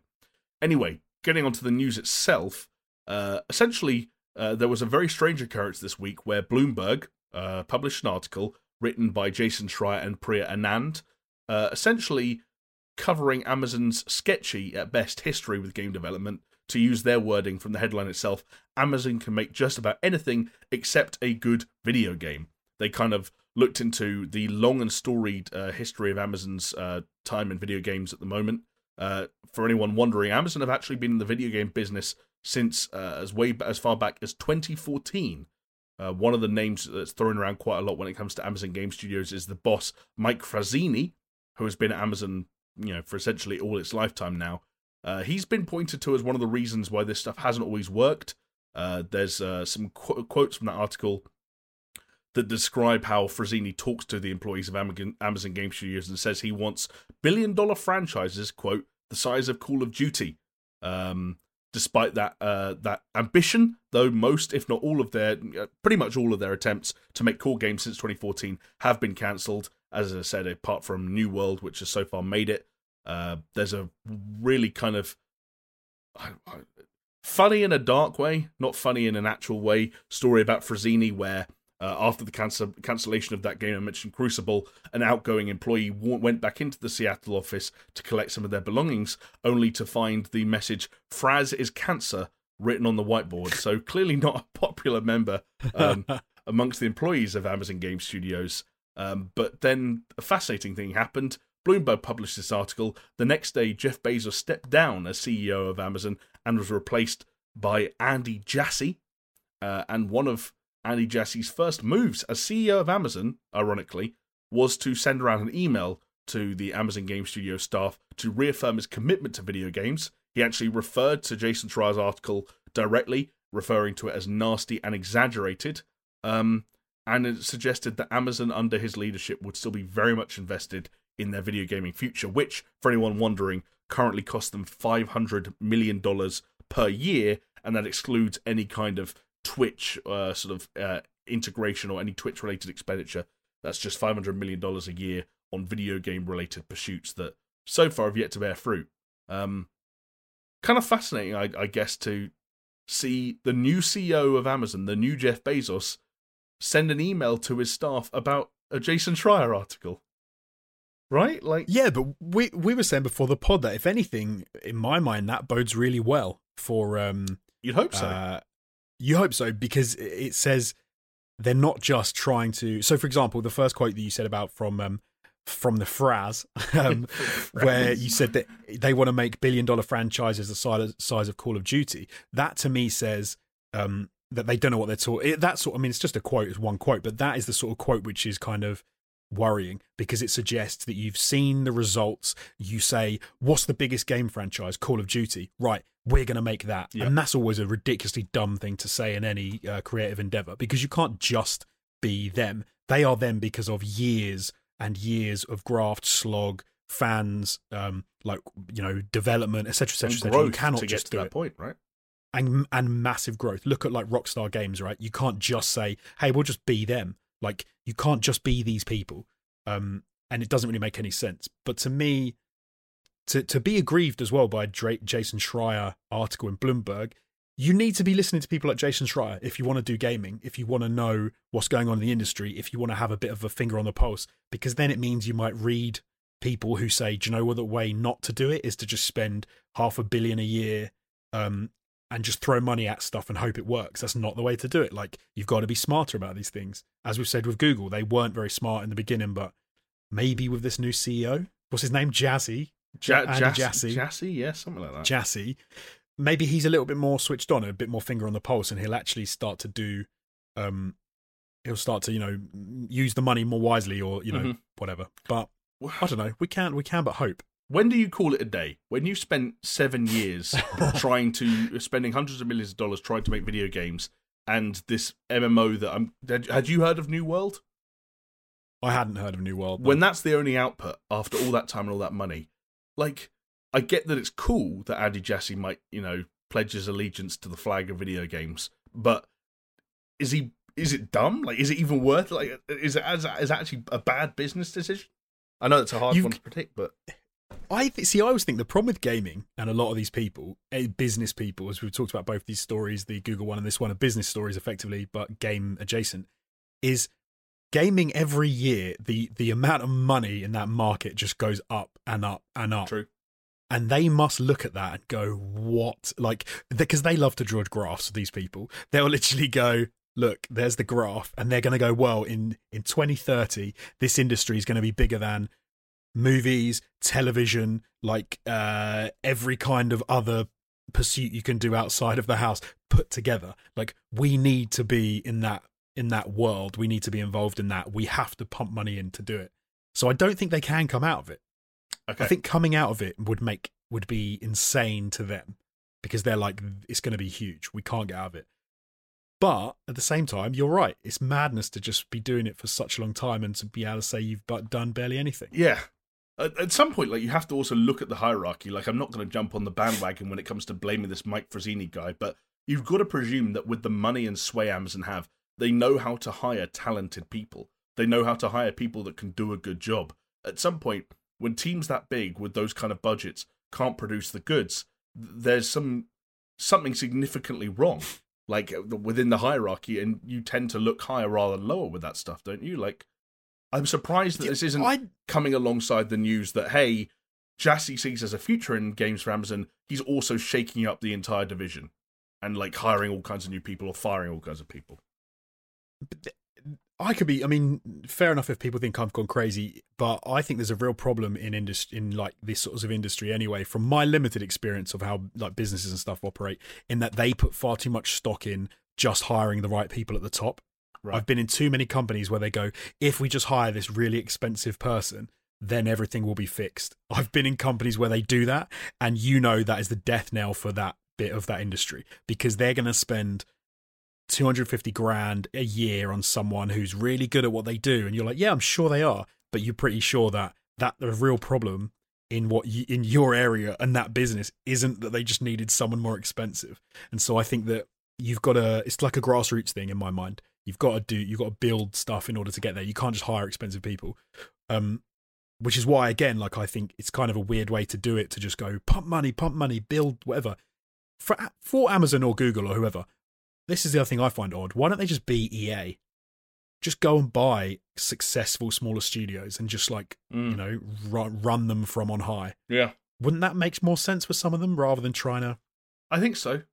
I wonder, and again, I'm never going to know this firsthand, obviously, but I sometimes look at the situation and the arguably comparable situation between something like Amazon and Google, and wonder, like, is game development as a I don't know, whatever you want to call it, but is game development an environment that's not suited to blank canvas, big budget thinking? Like, it's probably worse. Actually, it's probably worse, right? Yeah. Like, when you imagine if you gave us, like, here you go, mate. Imagine if you gave us right now someone signed up to the Patreon who was a billionaire, and Jeff Bezos, right? He's got nothing to do now, and he suddenly gave us $100 million to spend and he was like, we're going to make SuperShow amazing. Here's $100 million. I can guarantee that in year one we'll probably waste like more money than we've ever seen, because we're going to do this, and we'll just go crazy, and it'll be ludicrous. Yeah. And we'll come out of some content that no one wants, we can make it because we've got the money, and it would just be, like you said, big blank canvas thinking, and it's probably a bad way to do it. Because like, who wants to be in that meeting? Like, go like bring it back to the meetings they probably had, like where you get an email from Mike Frazzini, says come to meeting room 2. You sit down at this big table. There's 30 people there. He goes, right, guys, got a few. We got a 9-figure budget. Anyone got any ideas for a game? You're just sitting there going like, what if we made a game like Call of Duty? What if we made a game like GTA? That's probably what the people in those fucking meetings say. And like, yeah, that's not conducive to the production of a video game at some point. Like, no, I laugh because we've been in meetings where people have said, I know people have said to us, have you seen this? We'll just do that. And we're like, that's impossible. You know that before all-time gaming was a thing, we sat in meetings with too many people, and many of them who didn't really know the environment or the landscape, and said, let's make a gaming channel. And you sit there and you think to yourself, what does that even mean in this day and age? Let's make a gaming channel. There's so many things there's so many directions that could possibly take, and half of you don't know what those directions are because you said let's make IGN, let's make the new IGN, and then someone else will say let's make the new Game Grumps, and someone else will say let's make the new Linus Tech Tips, and it's like none of you really know what you want. Like, do you know what's weird about the big company thing to me as well is like if I was Amazon and I was willing to put that much money in, I think I would still start smaller and I would say, right, I don't want to build a game, I want to build a new IP. And I'd start off with the first game, and I'd almost have the first game, I'd try and make it really well, I'd try and make it to a very high like level of quality and in a genre that we want to do, but I wouldn't spend a ludicrous amount of money, and I'd let the gamers tell me what was wrong with it. And then I'd make the sequel. The plan always being that until we get to game 3, 4, we're probably not going to get it right. And because you've got time, you've got money, and if you're even at that level, right? Let's say you spent 20 million, 50 million, and 2 years as opposed to 7 years and 500 million a year. Like, surely that would give you a better way of figuring out.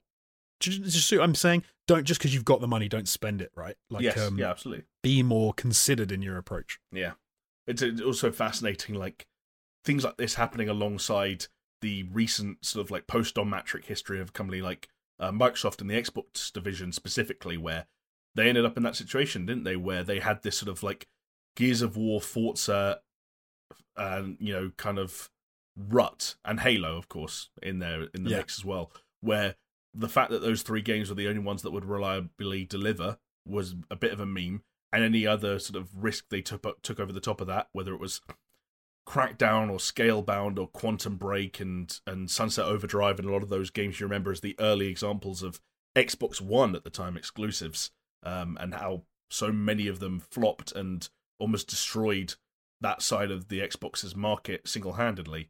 Now their approach is so much more varied, and like they are acquiring studios, they're spending the kind of money, with the exception of perhaps of the Bethesda deal, to what Amazon, comparable amounts to what Amazon is spending on failed video game projects, except they're spending it on studios that already have IP that they're taking with them and coming under the Microsoft umbrella. Projects that are already in development that Microsoft can put on their services like Game Pass, and they're also still funding their own shit. They're also still making, studios like The Initiative, and they're saying, hey, here's Perfect Dark, go and do something with it. Why have they got Perfect Dark? Because they already did all the shit with Rare, What are Rare doing now? Right. They did Sea of Thieves. It didn't work out, but they put more time into it, and now see if Rare can go on to do other little things along the way, and I don't know, like... That to me makes so much more sense to work like that rather than... I mean, maybe we're wrong. Maybe behind the scenes they are trying to do this stuff, and what we've seen is just the news stories about, oh, they've spent this much money in it and there's nothing to show for it. Like, but it does seem like they're just throwing expensive people and a lot of money and just trying to make Call of Duty. But if you take these numbers at face value, like the fact that we know for a fact they have been working on core video games for 7 years, and we know that the amount of money they've spent on those ventures is in the hundreds of millions of dollars at this stage. I mean, that much seems unquestionable. And again, sometimes I feel as though, I don't know if you agree, but the fact that the new CEO had to send that email suggests, like, if that article, was something that most employees could just laugh at and ignore, they would have laughed at and ignored it. When the CEO steps in and says, hey, the things in this report are nasty and exaggerated, to your own employees, you're almost having to reassure them, like, hey, don't listen to what the outside world says, we are doing the right thing, which implies there might be room for doubt in the minds of people there to begin with. And I think that's what, in some respects, almost validates the original article for me, for as much as the CEO kind of drew it into question. It's got to be worrying, I suppose, if that comes out and you see something like that, and you work for Amazon, and then you worry that that might be true. Because then, of course, it's like, oh, it doesn't make you feel good about somewhere you work at, even if you're not related to gaming or in general. I wonder if that's why he felt he had to do it, because they are focused on it and because they really want to make it work. I suppose to read an article that says they are completely screwing the pooch must make you think, what else are they messing up? What else are they getting wrong? Yeah. Why did Jeff just leave? Jeff left because New World sucked. Let's keep the trajectory going of ending each segment with a question. Will Amazon release a high-profile AAA video game inside the next 5 years? See, that's a hard one, because I would say that's not what they need to do, but do you know what? I'll say yes, because even if they buy another studio that releases a AAA game, then that would still be them releasing it. So yeah, I'll say yes. Okay. I don't think it will be from. I don't think it should be from one of their developments. I think it might be. They might release something and say, "Here, we've made this." Isn't it great? Sounds like it. Anyway, let's go on to some more actual gaming product related news, and we start with some news that came out in and around a bunch of other EA announcements. They had a what you call it, like an earnings call this week, but timed alongside that earnings call was a big old dump of information about the upcoming Mass Effect Legendary Edition, which is the packaged together remasters of the original trilogy and a whole bunch of other stuff. So that's a release date now. We know that that's coming in May 14th, which seems like it could be a good time. Can't come soon enough. Do you reckon, like early summer, like get in there just before? I like it. That lull. Yeah, I agree. I like it as well. It could be a. Hopefully, the world is feeling a little. Well, I don't know. It could be completely wrong. God. Hopefully, the world is feeling a bit more relaxed and stuff's starting to get better, and then Mass Effect comes out and we can enjoy summer with some great remasters. But wouldn't that be fascinating timing, though, if this game came out and the world was like, actually, we're allowed outside now, so we're just not going to play this video game? But one of the beauties of like a re-releasing of a remastered trilogy is I don't think it's a game you feel you have to play immediately anyway. Yes, you can give it some time to breathe, but you'll probably buy it pretty quickly because you just want to own it. You're like, it's Mass Effect. Yeah. I need to own it. I did that with the Mario 3D All-Stars, to be fair. Like, I bought that thing, played a little bit of 64, but it's more just so it's there when I need it. Now, alongside the release date, obviously some other details of the package, if you will, were elaborated on. So, one thing I think we already knew, but it does include all 3 games from the original trilogy, with over 40 pieces of downloadable content of various sizes. And while they've been careful along the way to make sure people don't confuse this with a remake, it is most definitely a remastered experience. You can expect 4K HDR visuals that have been overhauled, to use their word, enhanced performance, new models, shaders, FX lighting, and depth of field. They've also tweaked some gameplay and other elements along the way. The examples they gave are weapon rebalancing, better Mako controls, which of course were infamously bad in the first Mass Effect. Yeah. As well as having the sort of model for FemShep from Mass Effect 3 be carried backwards to become like available. Because I think there was some weird thing where the female, like the FemShep model in the original games was like a little bit, she looked like she was made out of clay, a little bit weird looking, dead behind the eyes. So, dead inside. Yes. It's also worth noting, for anyone wondering about the visual side of things, they've pretty much confirmed that PS5 and Xbox Series X versions of this game will never come out. This is going to be a backwards compatibility title indefinitely. There's actually an interesting little quote that I didn't pull, but the guy was basically talking about how he felt like putting a PS5 or a Series X title on there, like almost would have felt a bit like cheating. They didn't want this to feel like more than it is, which is like, hey, these are old last generation games at a higher resolution. We're not going to pretend like these are like next gen experiences, which I thought was kind of weirdly honest.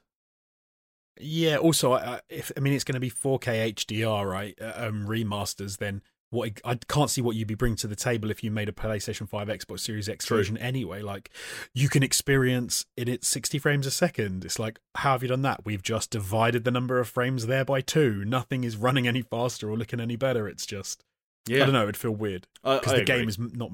It was... I think that, you said weirdly honesty. I think it's good that they've said that. It's funny because, like, they've said it's not a remake, it is a remaster. But if you're talking new models, shaders, FX lighting, and depth of field, I think that would be a very interesting. It's an interesting take on remaster, right? Because that's doing a lot more than just remastering. Right. It sounds like they're going to make it look pretty slick, and I'm keen for that. I was going to say, the feeling, I don't know if this is compatible with what you were thinking, but the feeling I got reading the interview that he did with whoever it was around this, the director of this package, was that they are being careful to undersell and over-deliver at this stage. Right. So I don't want to like draw too many parallels with Mafia, but if I had to say, so for example, we've talked about the fact that Mafia 1 was remade and it's incredible. Like, Mafia 1 is brilliant. Mafia 2 is a remaster and it's shit. Like, I don't want to, like, if you're not like the game is, but if you're expecting it to be on par with Mafia 1, it's just a remaster and it's not great by any stretch. Like, so if this is Mafia 2, then I'm going to be... This is Mafia 2 because Mafia 1 was built from the ground up. You know? No, but I mean, but if this is as straightforward a remaster as Mafia 2, I'd be like... So... I think if it's halfway, it's not between 1 and 2. Maybe it's halfway. It depends. Like we're editors, right? Like it's like there's a difference between like opening up a previous project and making some changes and like saying, actually, I'm going to do an entirely new sequence and redo everything again. Like there's an interview again that I talked about that I referenced before, where he talks about they considered going up to Unreal Engine 4 because these were all made in Unreal Engine 3, and they looked at doing that and they basically looked at it and said, this is too much work. It's a weirdly honest interview. Like I said, they looked and said, we'd have to redo so much of what's already done for this trilogy. We're not going to do it. So they're being careful to make sure people know the fundamentals. These are those same games. It's the same code, the same concepts.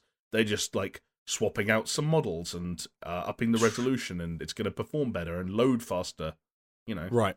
It's hard. The reason I think this might be different though is with what they've said is because of the type of game it is. Because what you're doing in Mass Effect, if you had new models, new lighting and stuff, I think that'll make a lot more of a difference to the game and how it feels than I hope so. a game, because it's less, it's more important about what the models look like, and you're doing a lot of conversation, you're doing a lot of walking here, doing this, doing that. It's not like a first-person shooter where the game's going to feel dated just through the controls as such. I mean, I'm sure it will to some degree, but it won't be as bad. Mass Effect 1, I've got a feeling, will definitely feel dated no matter what they do to it. Like Mass Effect 1's Mass Effect 1, right? Yes, but Mass Effect 3, like, I think it could probably look pretty wicked. Yeah. Just remaster. It looks great. It looks good anyway. Yeah, there is a trailer for this thing that came out alongside this announcement, but I've yet to see anyone... I'm sure some people have made a side-by-side, but I've yet to see a side-by-side that does really cool, like, swipey-wipey things where you can go, oh, wow, look at that. I'm sure someone will do it eventually. I saw one person stitch up 2 versions of the trailer, but they didn't do any side-by-sides, and it's weirdly difficult to remember what one thing looks like and then immediately look at something else and spot the difference, as I always realise when I'm trying to figure out if my HDR is working. Look, it just looks the same. So why I struggle with, like, obviously remake is a remake, but when remasters seem to be quite difficult to gauge sometimes. Like, they'll say remaster and you'll see it and you'll go, this looks awful. And they'll say remaster and you're going, oh wow, this looks pretty good. Like, it's hard to tell sometimes for me. I agree with that. Where it's gonna come. Like, for example, if you told me that the new Prince of Persia game was a straight remaster, I'd believe you because it looks pretty crappy. See, but then at the same time, I wouldn't, because I look at that and say, "Wow, this looks shit." But those aren't the same assets. Like, they remade the elements that are going into this. Yeah, so, but I agree, it's a confusing thing, and we're probably doomed for as long as these products exist to continue to interchange, like change between which word we use and using it wrong. And tell you one thing they have done though. We mentioned specifically the elevators, the Mass Effect elevators, and the hidden load times in the lifts. They've confirmed that the The lift up to the Citadel's Presidium level now takes 14 seconds, down from 52. I don't know on which platform that is, but may even be faster on next gen in backwards compatibility for all we know. But yes, and for anyone wondering, this is an honourable mention just for Chris. They have not yet ruled out the possibility of a Switch port in the future, but it doesn't sound like it's a priority. Jonesy, I know you're desperate to play the Mass Effect trilogy in all its glory on the Nintendo Switch, probably in handheld mode too, right? On a bumpy car journey. It'd be better to play in handheld mode than it would on a TV. Okay, fair. Well, that's an interesting take. It always looks worse on the TV. Switch always looks worse on a TV. I suppose. I mean, yeah. Because the relative size of your TV versus unless you sit here with the screen. Well, in docked mode, it does output a higher resolution image than it does in handheld. But you're right, because of the screen size difference, it usually is a bit shite. Yeah. Anyway, moving on from Mass Effect, as I did mention though that this was all happening alongside an EA earnings call, where they usually have to state some of the other things they've got going on in the near future. And there were a few other tidbits of information that came out. One was more of an official announcement that EA have announced the return of EA Sports College Football, which, from what I gather from some American folks, is a big deal. Because they say, hey, what if we played Madden, but it was people we didn't know that were still at university? They have their college football thing is so huge, isn't it? In America, they absolutely love it. Yeah. I'm surprised it's So is it coming back? I'm surprised that I think it went away. I think they stopped for some time. I think there were lots of weird difficulties with the rights surrounding college footballers. And clearly, whatever issues they had, they were able to sort of push past that, and now they are back on track. So, from what I can see, the last one there was a thing called NCAA Football 14, which was an EA Sports joint that came out in the summer of 2013. And now, as we said, they've just announced it's coming back. I know the NFL get their people from all the colleges and stuff, so I understand that the best players in the world come up through the colleges. But so before any Americans get annoyed with me for saying this, I can't imagine there being a football, as in soccer, like FIFA version, where they say we want younger, worse players in a football game. I know what you mean. Because, imagine, seems a little. I suppose the FIFA version, because again, we don't have there's no correlation between university football. That's the funny thing about football, right? It's university football isn't a thing because if you're not playing professional football by the time you're 18, you're not going to be a professional footballer. No, we have. Well, was it Wayne Rooney was 16 when he got into the international side? There's a guy who played for Chelsea tonight as we were recording this that joined the academy when he was 7 or 8 and had to live with a foster family. But they play professionally when they're 15 years old. Yes, legally they can play from 16, and the 16-year-olds play very regularly across the board. Maybe some 15-year-olds in some scenarios, yeah. The equivalent in the UK or in Europe would be a game called Jumpers for Goalposts, where it was all the different secondary schools around the country, and you'll be playing on a school field. Or I was thinking EA Sports FIFA Academy Edition, where it's just all the academy of players from all the Premier League clubs.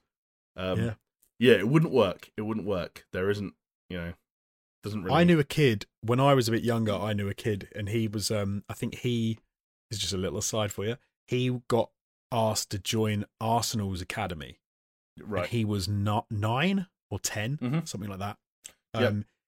And he didn't do it. And the reason he didn't do it was because the number of,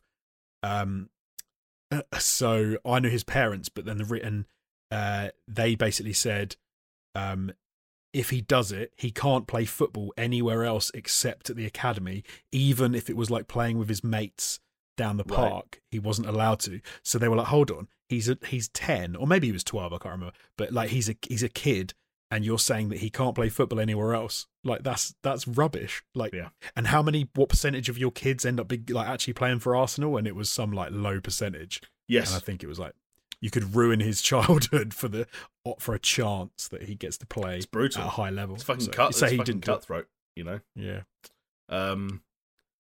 Yeah, but so I suppose what we're saying is not going to happen for football, but NFL fans or American football fans rejoice.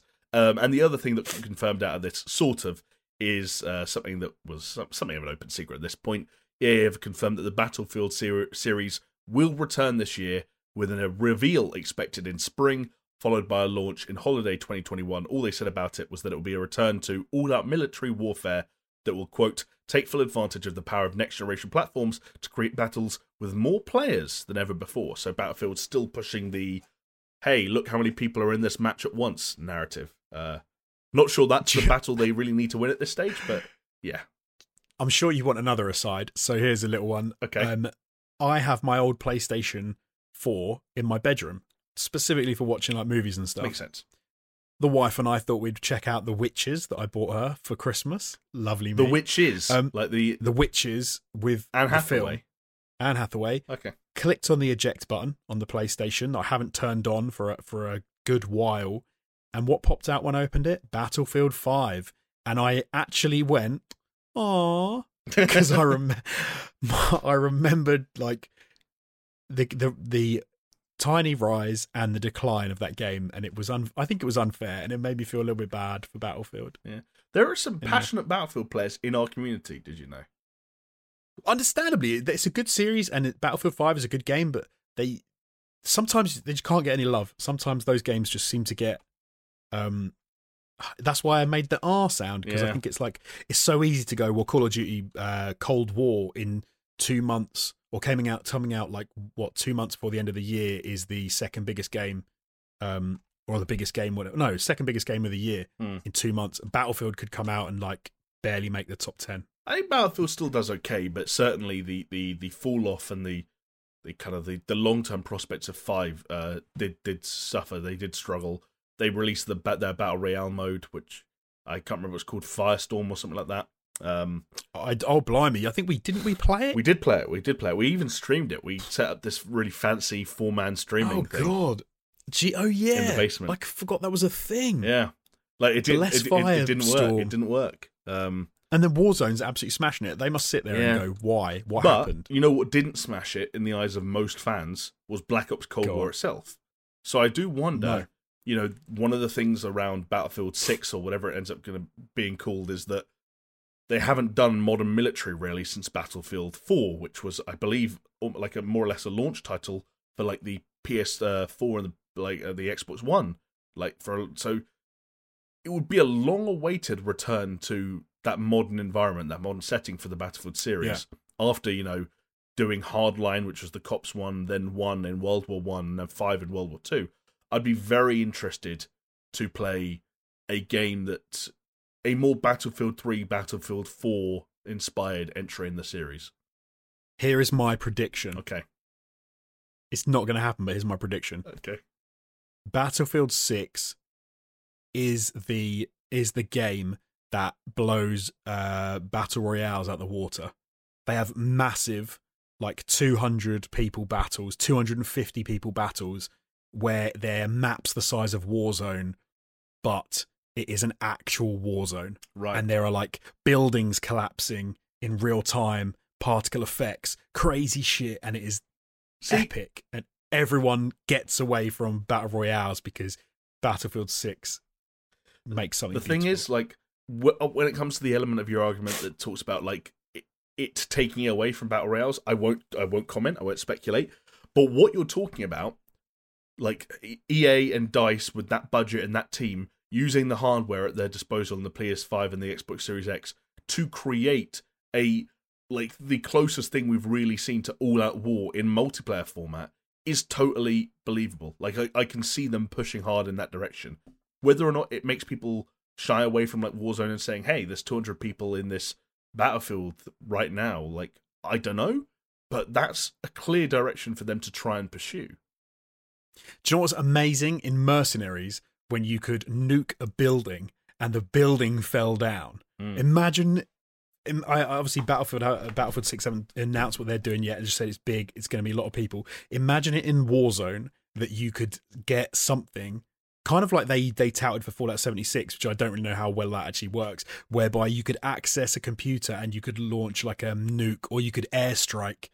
Actually, there you go. You could even just have fancy airstrikes that took out a whole building. So if you have a team of snipers camping on a building and you could wipe the whole building off the map. Yeah, that would be that would be epic. I was just imagining like almost like some kind of like almost milsim style stuff. Like I know you were messing with Armour the other day, like a ginormous map, like a map that puts the Battle Royale maps to shame.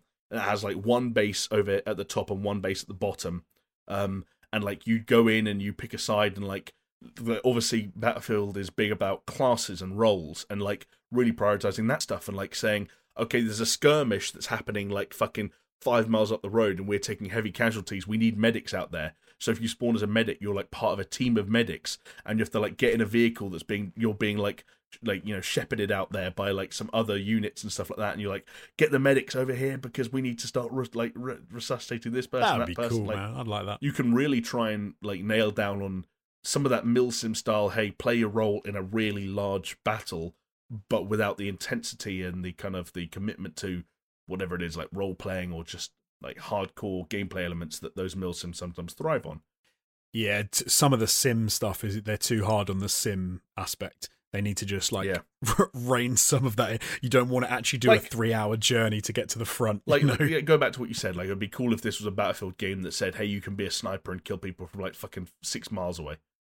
You know, like if you get all the wind speed right and the bullet drop and so on and so forth. We'll see.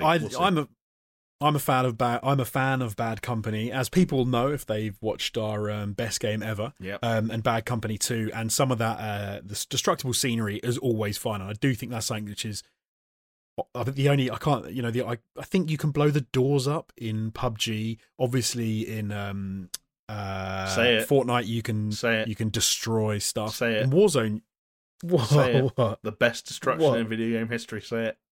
No. Say it. No, I'm not. I'm talking about Battle Royales. Say it. I'm talking about Battle Royales. Jonesy, I watched as the buildings of Mars crumbled at my feet. Say it. The worst destruction. Do you know what? Bloody, I can't remember what it's called now. Red Faction Guerrilla. Red Faction 1 was better than Red Faction Guerrilla with its destruction. Oh, no, it wasn't. I cannot stand the destruction of Guerrilla. Sorry, everybody. That is a little aside in joke. I can't stand the Meccano building destruction of Giant Guerrilla. Those buildings are built. There's Meccano buildings. Man. Battlefield's destruction is a lot better nowadays than Red Faction's is nowadays. But Red Faction Guerrilla was, for a game that wasn't that interesting beyond its destruction, pretty cool.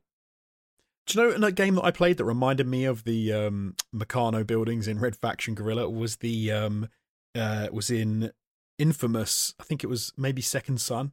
The way some of those, they have some areas and things that you can bash down, and they were Meccano as well. Just planes stuck together, long planes, short planes, different planes, and then they just all fall to pieces. Something with underrated destruction because it's all indoors if you think about it. But I'm playing at the moment Control. Like there are a lot of individual elements there that break apart really nicely.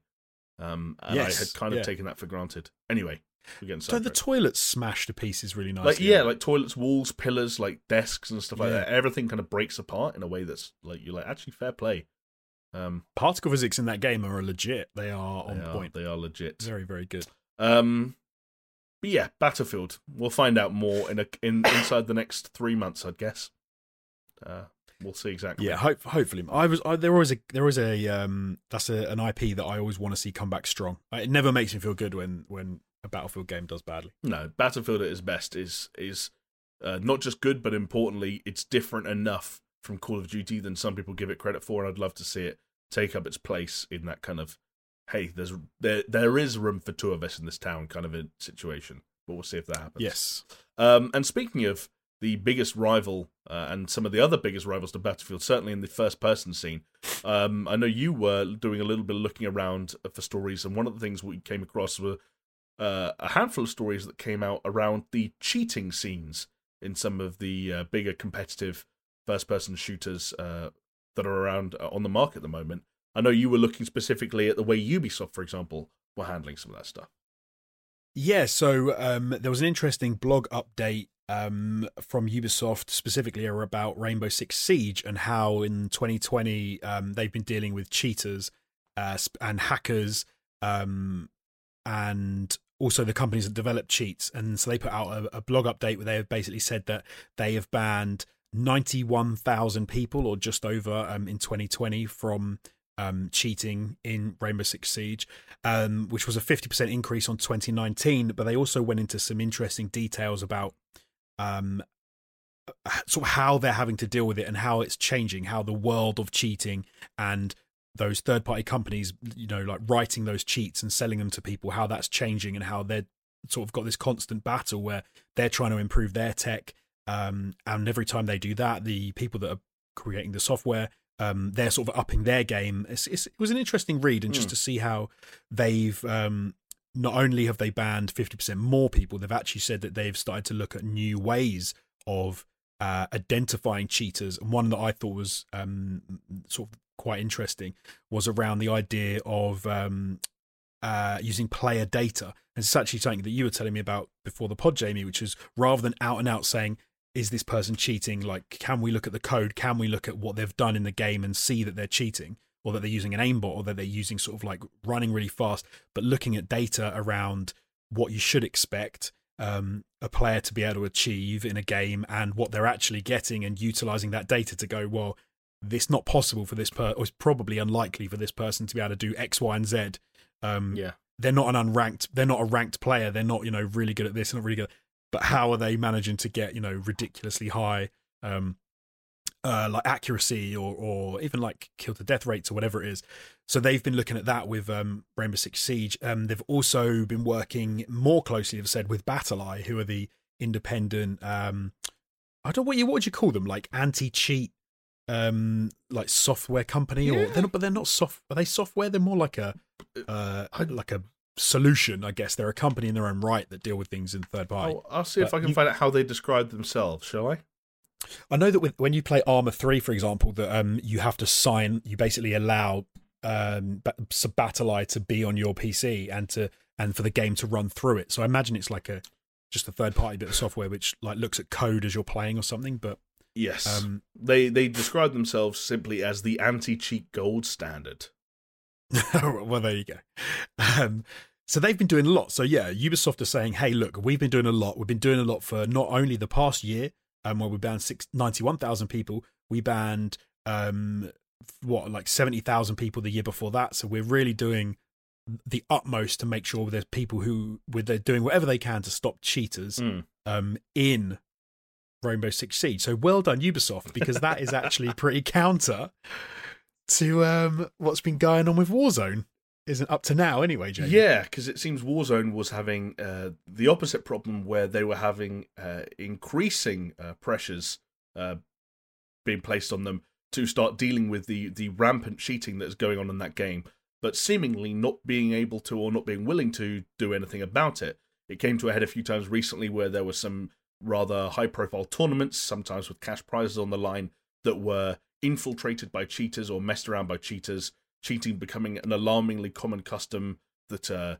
content creators and streamers were having to face, which actually led to a story that broke this week, where a UK-based YouTuber called Vicstar, who is one of the sidemen out here, he essentially announced over Twitter and over YouTube in a video that's been viewed over 1.5 million times that he was quitting Warzone. And he said that the game was in the worst state it has ever been, and essentially no longer wants to put up with the kind of hackers and cheaters that they have to put up with, being themselves high-skilled players who get in the lobbies that the cheaters themselves also get in as well, because inevitably cheaters end up being some of the best players of the game, because they have more tools at hand to enable them to do so.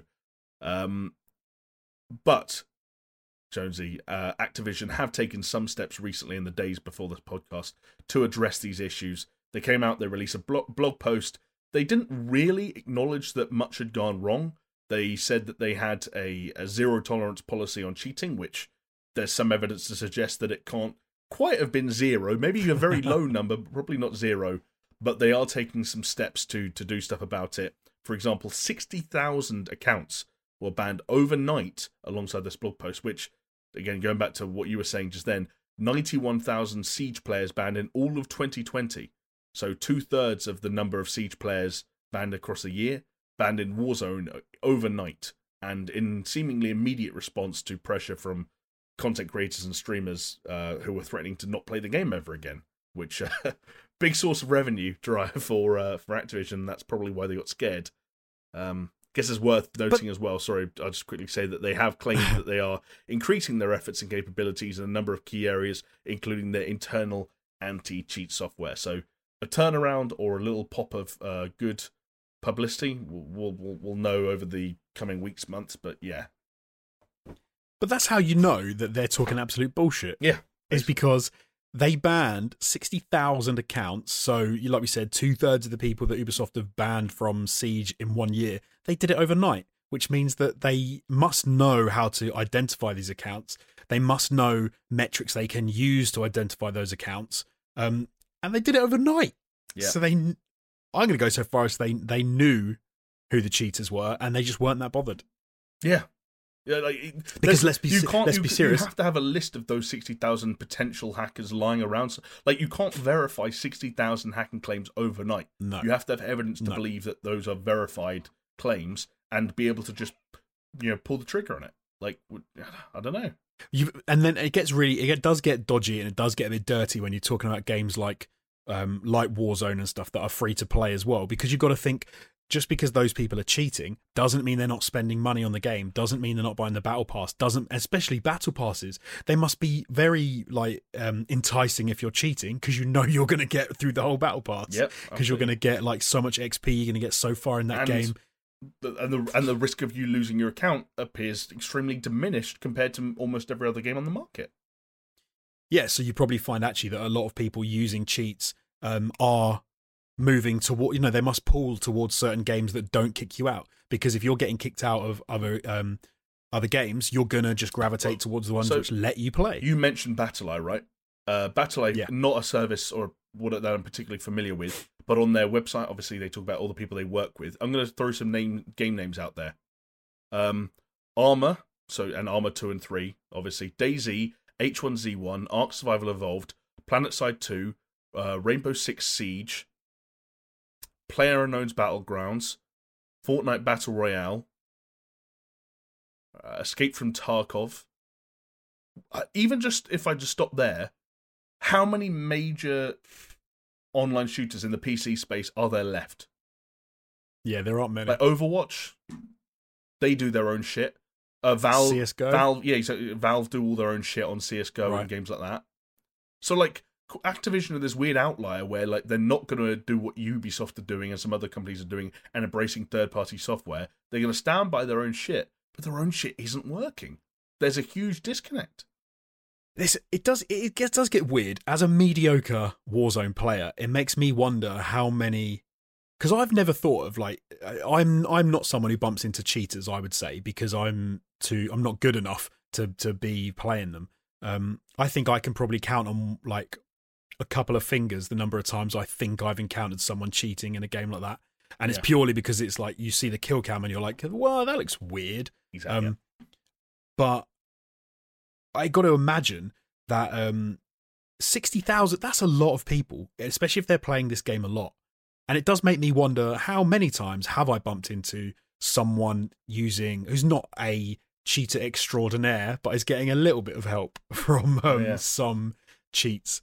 And you do wonder how much of a difference it would make to the game. How much would it improve your experience, because you would do slightly better than you do in some on the game in some respects.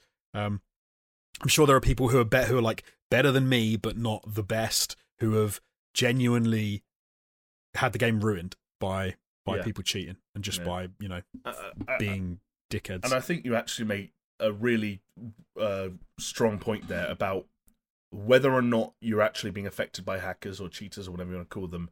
The idea of a doubt or an uncertainty around that stuff can sometimes be just as painful. And you talk about the degrees of cheating and how obvious it is. Obviously, some people use really bad obvious aimbots, whereas we were talking about before we started recording, snapping from one head to another to another to another and getting 60 kills in a game. You're not going to last long doing that. But me and some of the people I play Warzone with, we were talking about peripherals. There's a peripheral called the Cronus Zen is the latest product. The previous one was called the Cronus Max, which is essentially a peripheral that you feed your controller through, and it's compatible on consoles as well as PC. So, there's no barrier to entry, really, apart from buying the device. And it's not recognised as a cheat because it doesn't mess with the fundamental piece of software in terms of the game you're playing with. It doesn't do anything to alter, let's say Warzone. It doesn't do anything to change the fundamentals of Warzone. All it does is change what's happening on the controller. And from what I understand, it essentially is like a really enhanced version of various macro commands. And an easy example that I can think of at the top of my head is, if you imagine a semi-automatic rifle, it will and the amount of recoil it might have, it might say, okay, every time the user pulls the right trigger, do the equivalent of moving the right analog stick down the right amount to the point where there's no recoil. So you end up with these devices that can significantly lower and sometimes even eliminate recoil. They can enhance aim assist. They can do other controller-based demands, like little things like automatically holding your breath for you every time you aim down sights with a sniper rifle, automatically pinging a target every time an enemy enters your crosshair, because these are all controller-based commands, but the game will never be able to identify you as a cheater because you're not doing anything to the game. It's something that sits between the controller and the console that changes the commands, essentially, that are being input. It's funny because you'd think that... So for example, I'd think that you could maybe easy is not the way to say it, but when they run the 100 meters in the Olympics, right? Yeah. It is judged as a full start, even if you run after the gun has gone, but you run too quickly after the gun has gone, so that you are outside of the what they would consider human reaction speed. I don't know what it is, but let's say you run 0.2 seconds. If someone guessed that the gun was going to go and happened to time it too perfectly. It's nice. It's not the idea. I don't think is guessing. I think the idea is that they start their run. So they tell their body to move before the gun has gone off. The gun then goes off. They start to move, which means that they started the chain of events before the gun had gone, which means that it's an unfair race. So that is a full start. So even if you're 0.2 seconds or 1.1, whatever it is, after the gun, it's still a full start. So for me, you'd think that maybe you could say to input pushing down on the joystick that to adjust for recoil at that rate is not possible within, like a human. Yeah. Do you see what I mean? Yes. Like you're reacting, I don't know what the word would be, in a superhuman fashion to some of these inputs. But that's the only way you could probably get around stuff like that, because like you said, it's not even the computer doesn't recognize it. I don't even know how easy it is to detect that stuff. But the reason I was going to bring that up is that's kind of like this weird middle ground where you mentioned the doubt, it's a horrible feeling playing a game and being killed by someone. You watch the kill cam and said, I don't know if that person was significantly better than me or if they had an unfair advantage. And at some point, a game like Warzone can be played by enough of those stories and enough of those situations that even everyday players start to think to themselves, hang on a second, what was that? Was there anything weird about that? And you're only a little bit of second guessing before you're kind of on the ropes with that stuff.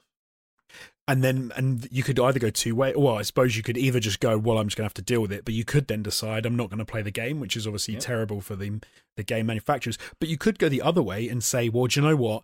Everyone else is using this Kronos Zen thing, I'm sure, because they have to be cheating, or they have to be using aimbots or whatever. So I'm going to do it as well. Yeah. And then you make the problem worse. I mean, the last time I looked, the Kronos Zen had, I believe, or Kronos-related products. They're currently on back order up till some point in March, I believe it is. Wow. And there was someone said somewhere that, so the current pre-order sale are for the ones being dispatched on the 30th of March. So basically, you order it now, you won't get until April. That's how in demand that product is. And I think there are already over 1 million of them out there in the wild. And they resell. Jesus Christ. They sell retail for $89.99 if you're happy to wait. You go on to eBay, that more than doubles. For anyone wondering, Christ. I know this stuff because I know someone who has one. And again, if you take the face value, this is someone I play with's brother-in-law. The claim made was that their kill-death ratio in Warzone went from 0.5 to 1.5. What? So take it out with a pinch of salt, obviously. Not someone I know personally. Friend of a friend, if you will, but let's see that does annoy me because you know my KD in Warzone is 0.53, 0.54, I think, And that makes me think. So if I play a game and someone who's the same sort of level as me buys one of these things, when they first put it on and attach it, I could meet them in the Warzone and I could get bested by them.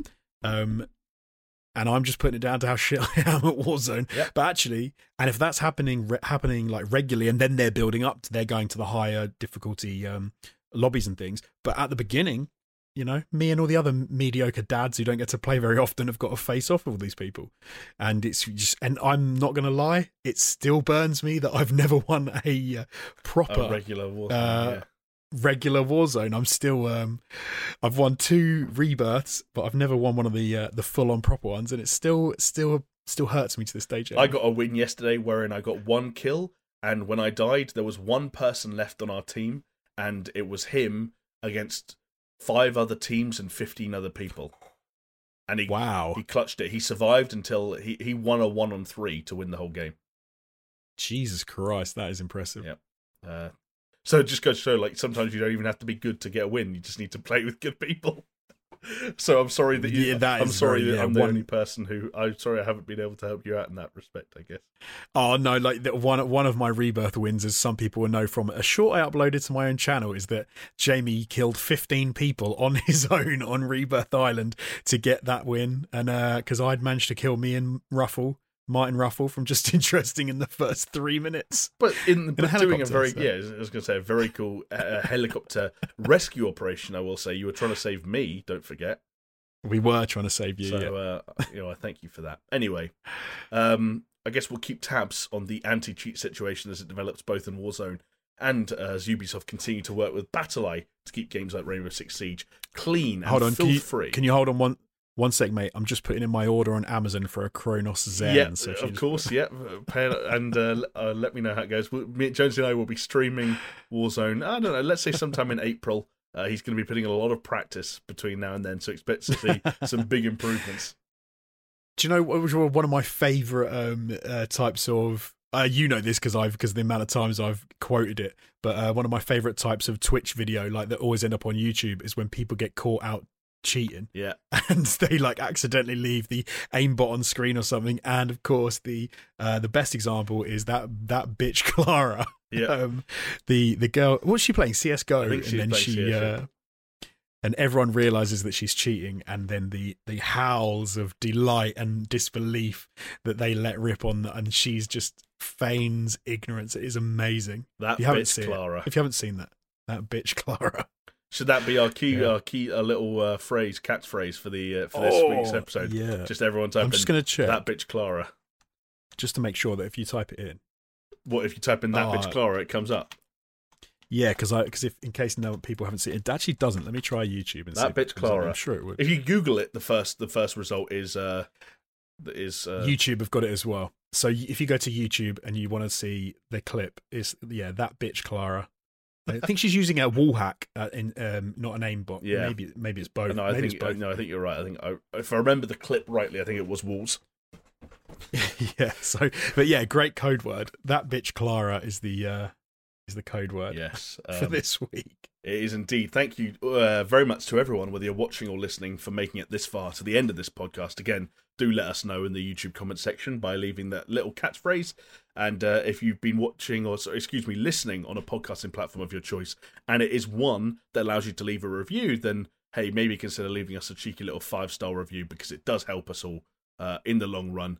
But yes, once again, thank you to anyone and everyone watching or listening around the world. Thank you very much to you, Jonesy, for joining me for this 2-hour plus long venture. We've woohoo! Yeah, we made a journey of this. We'll be back again. Chris will be happy. He will be. Actually, yes, he will, because if us doing a 2-hour plus long one means we can get away with doing an under 2-hour one next week, and those are his favourites. He's in and out, that boy. Anyway, we'll be back again, same time, same place as next week. Hopefully, we'll see you there. Yeah, that's it. I should have. You know what? With hindsight, I should have said, hopefully we'll see you there, in a way that sounded a bit more definitive, like the ending of a podcast. Should I try it again? Yeah, you do it. Go for it. Hopefully, see you there. Bye. See ya.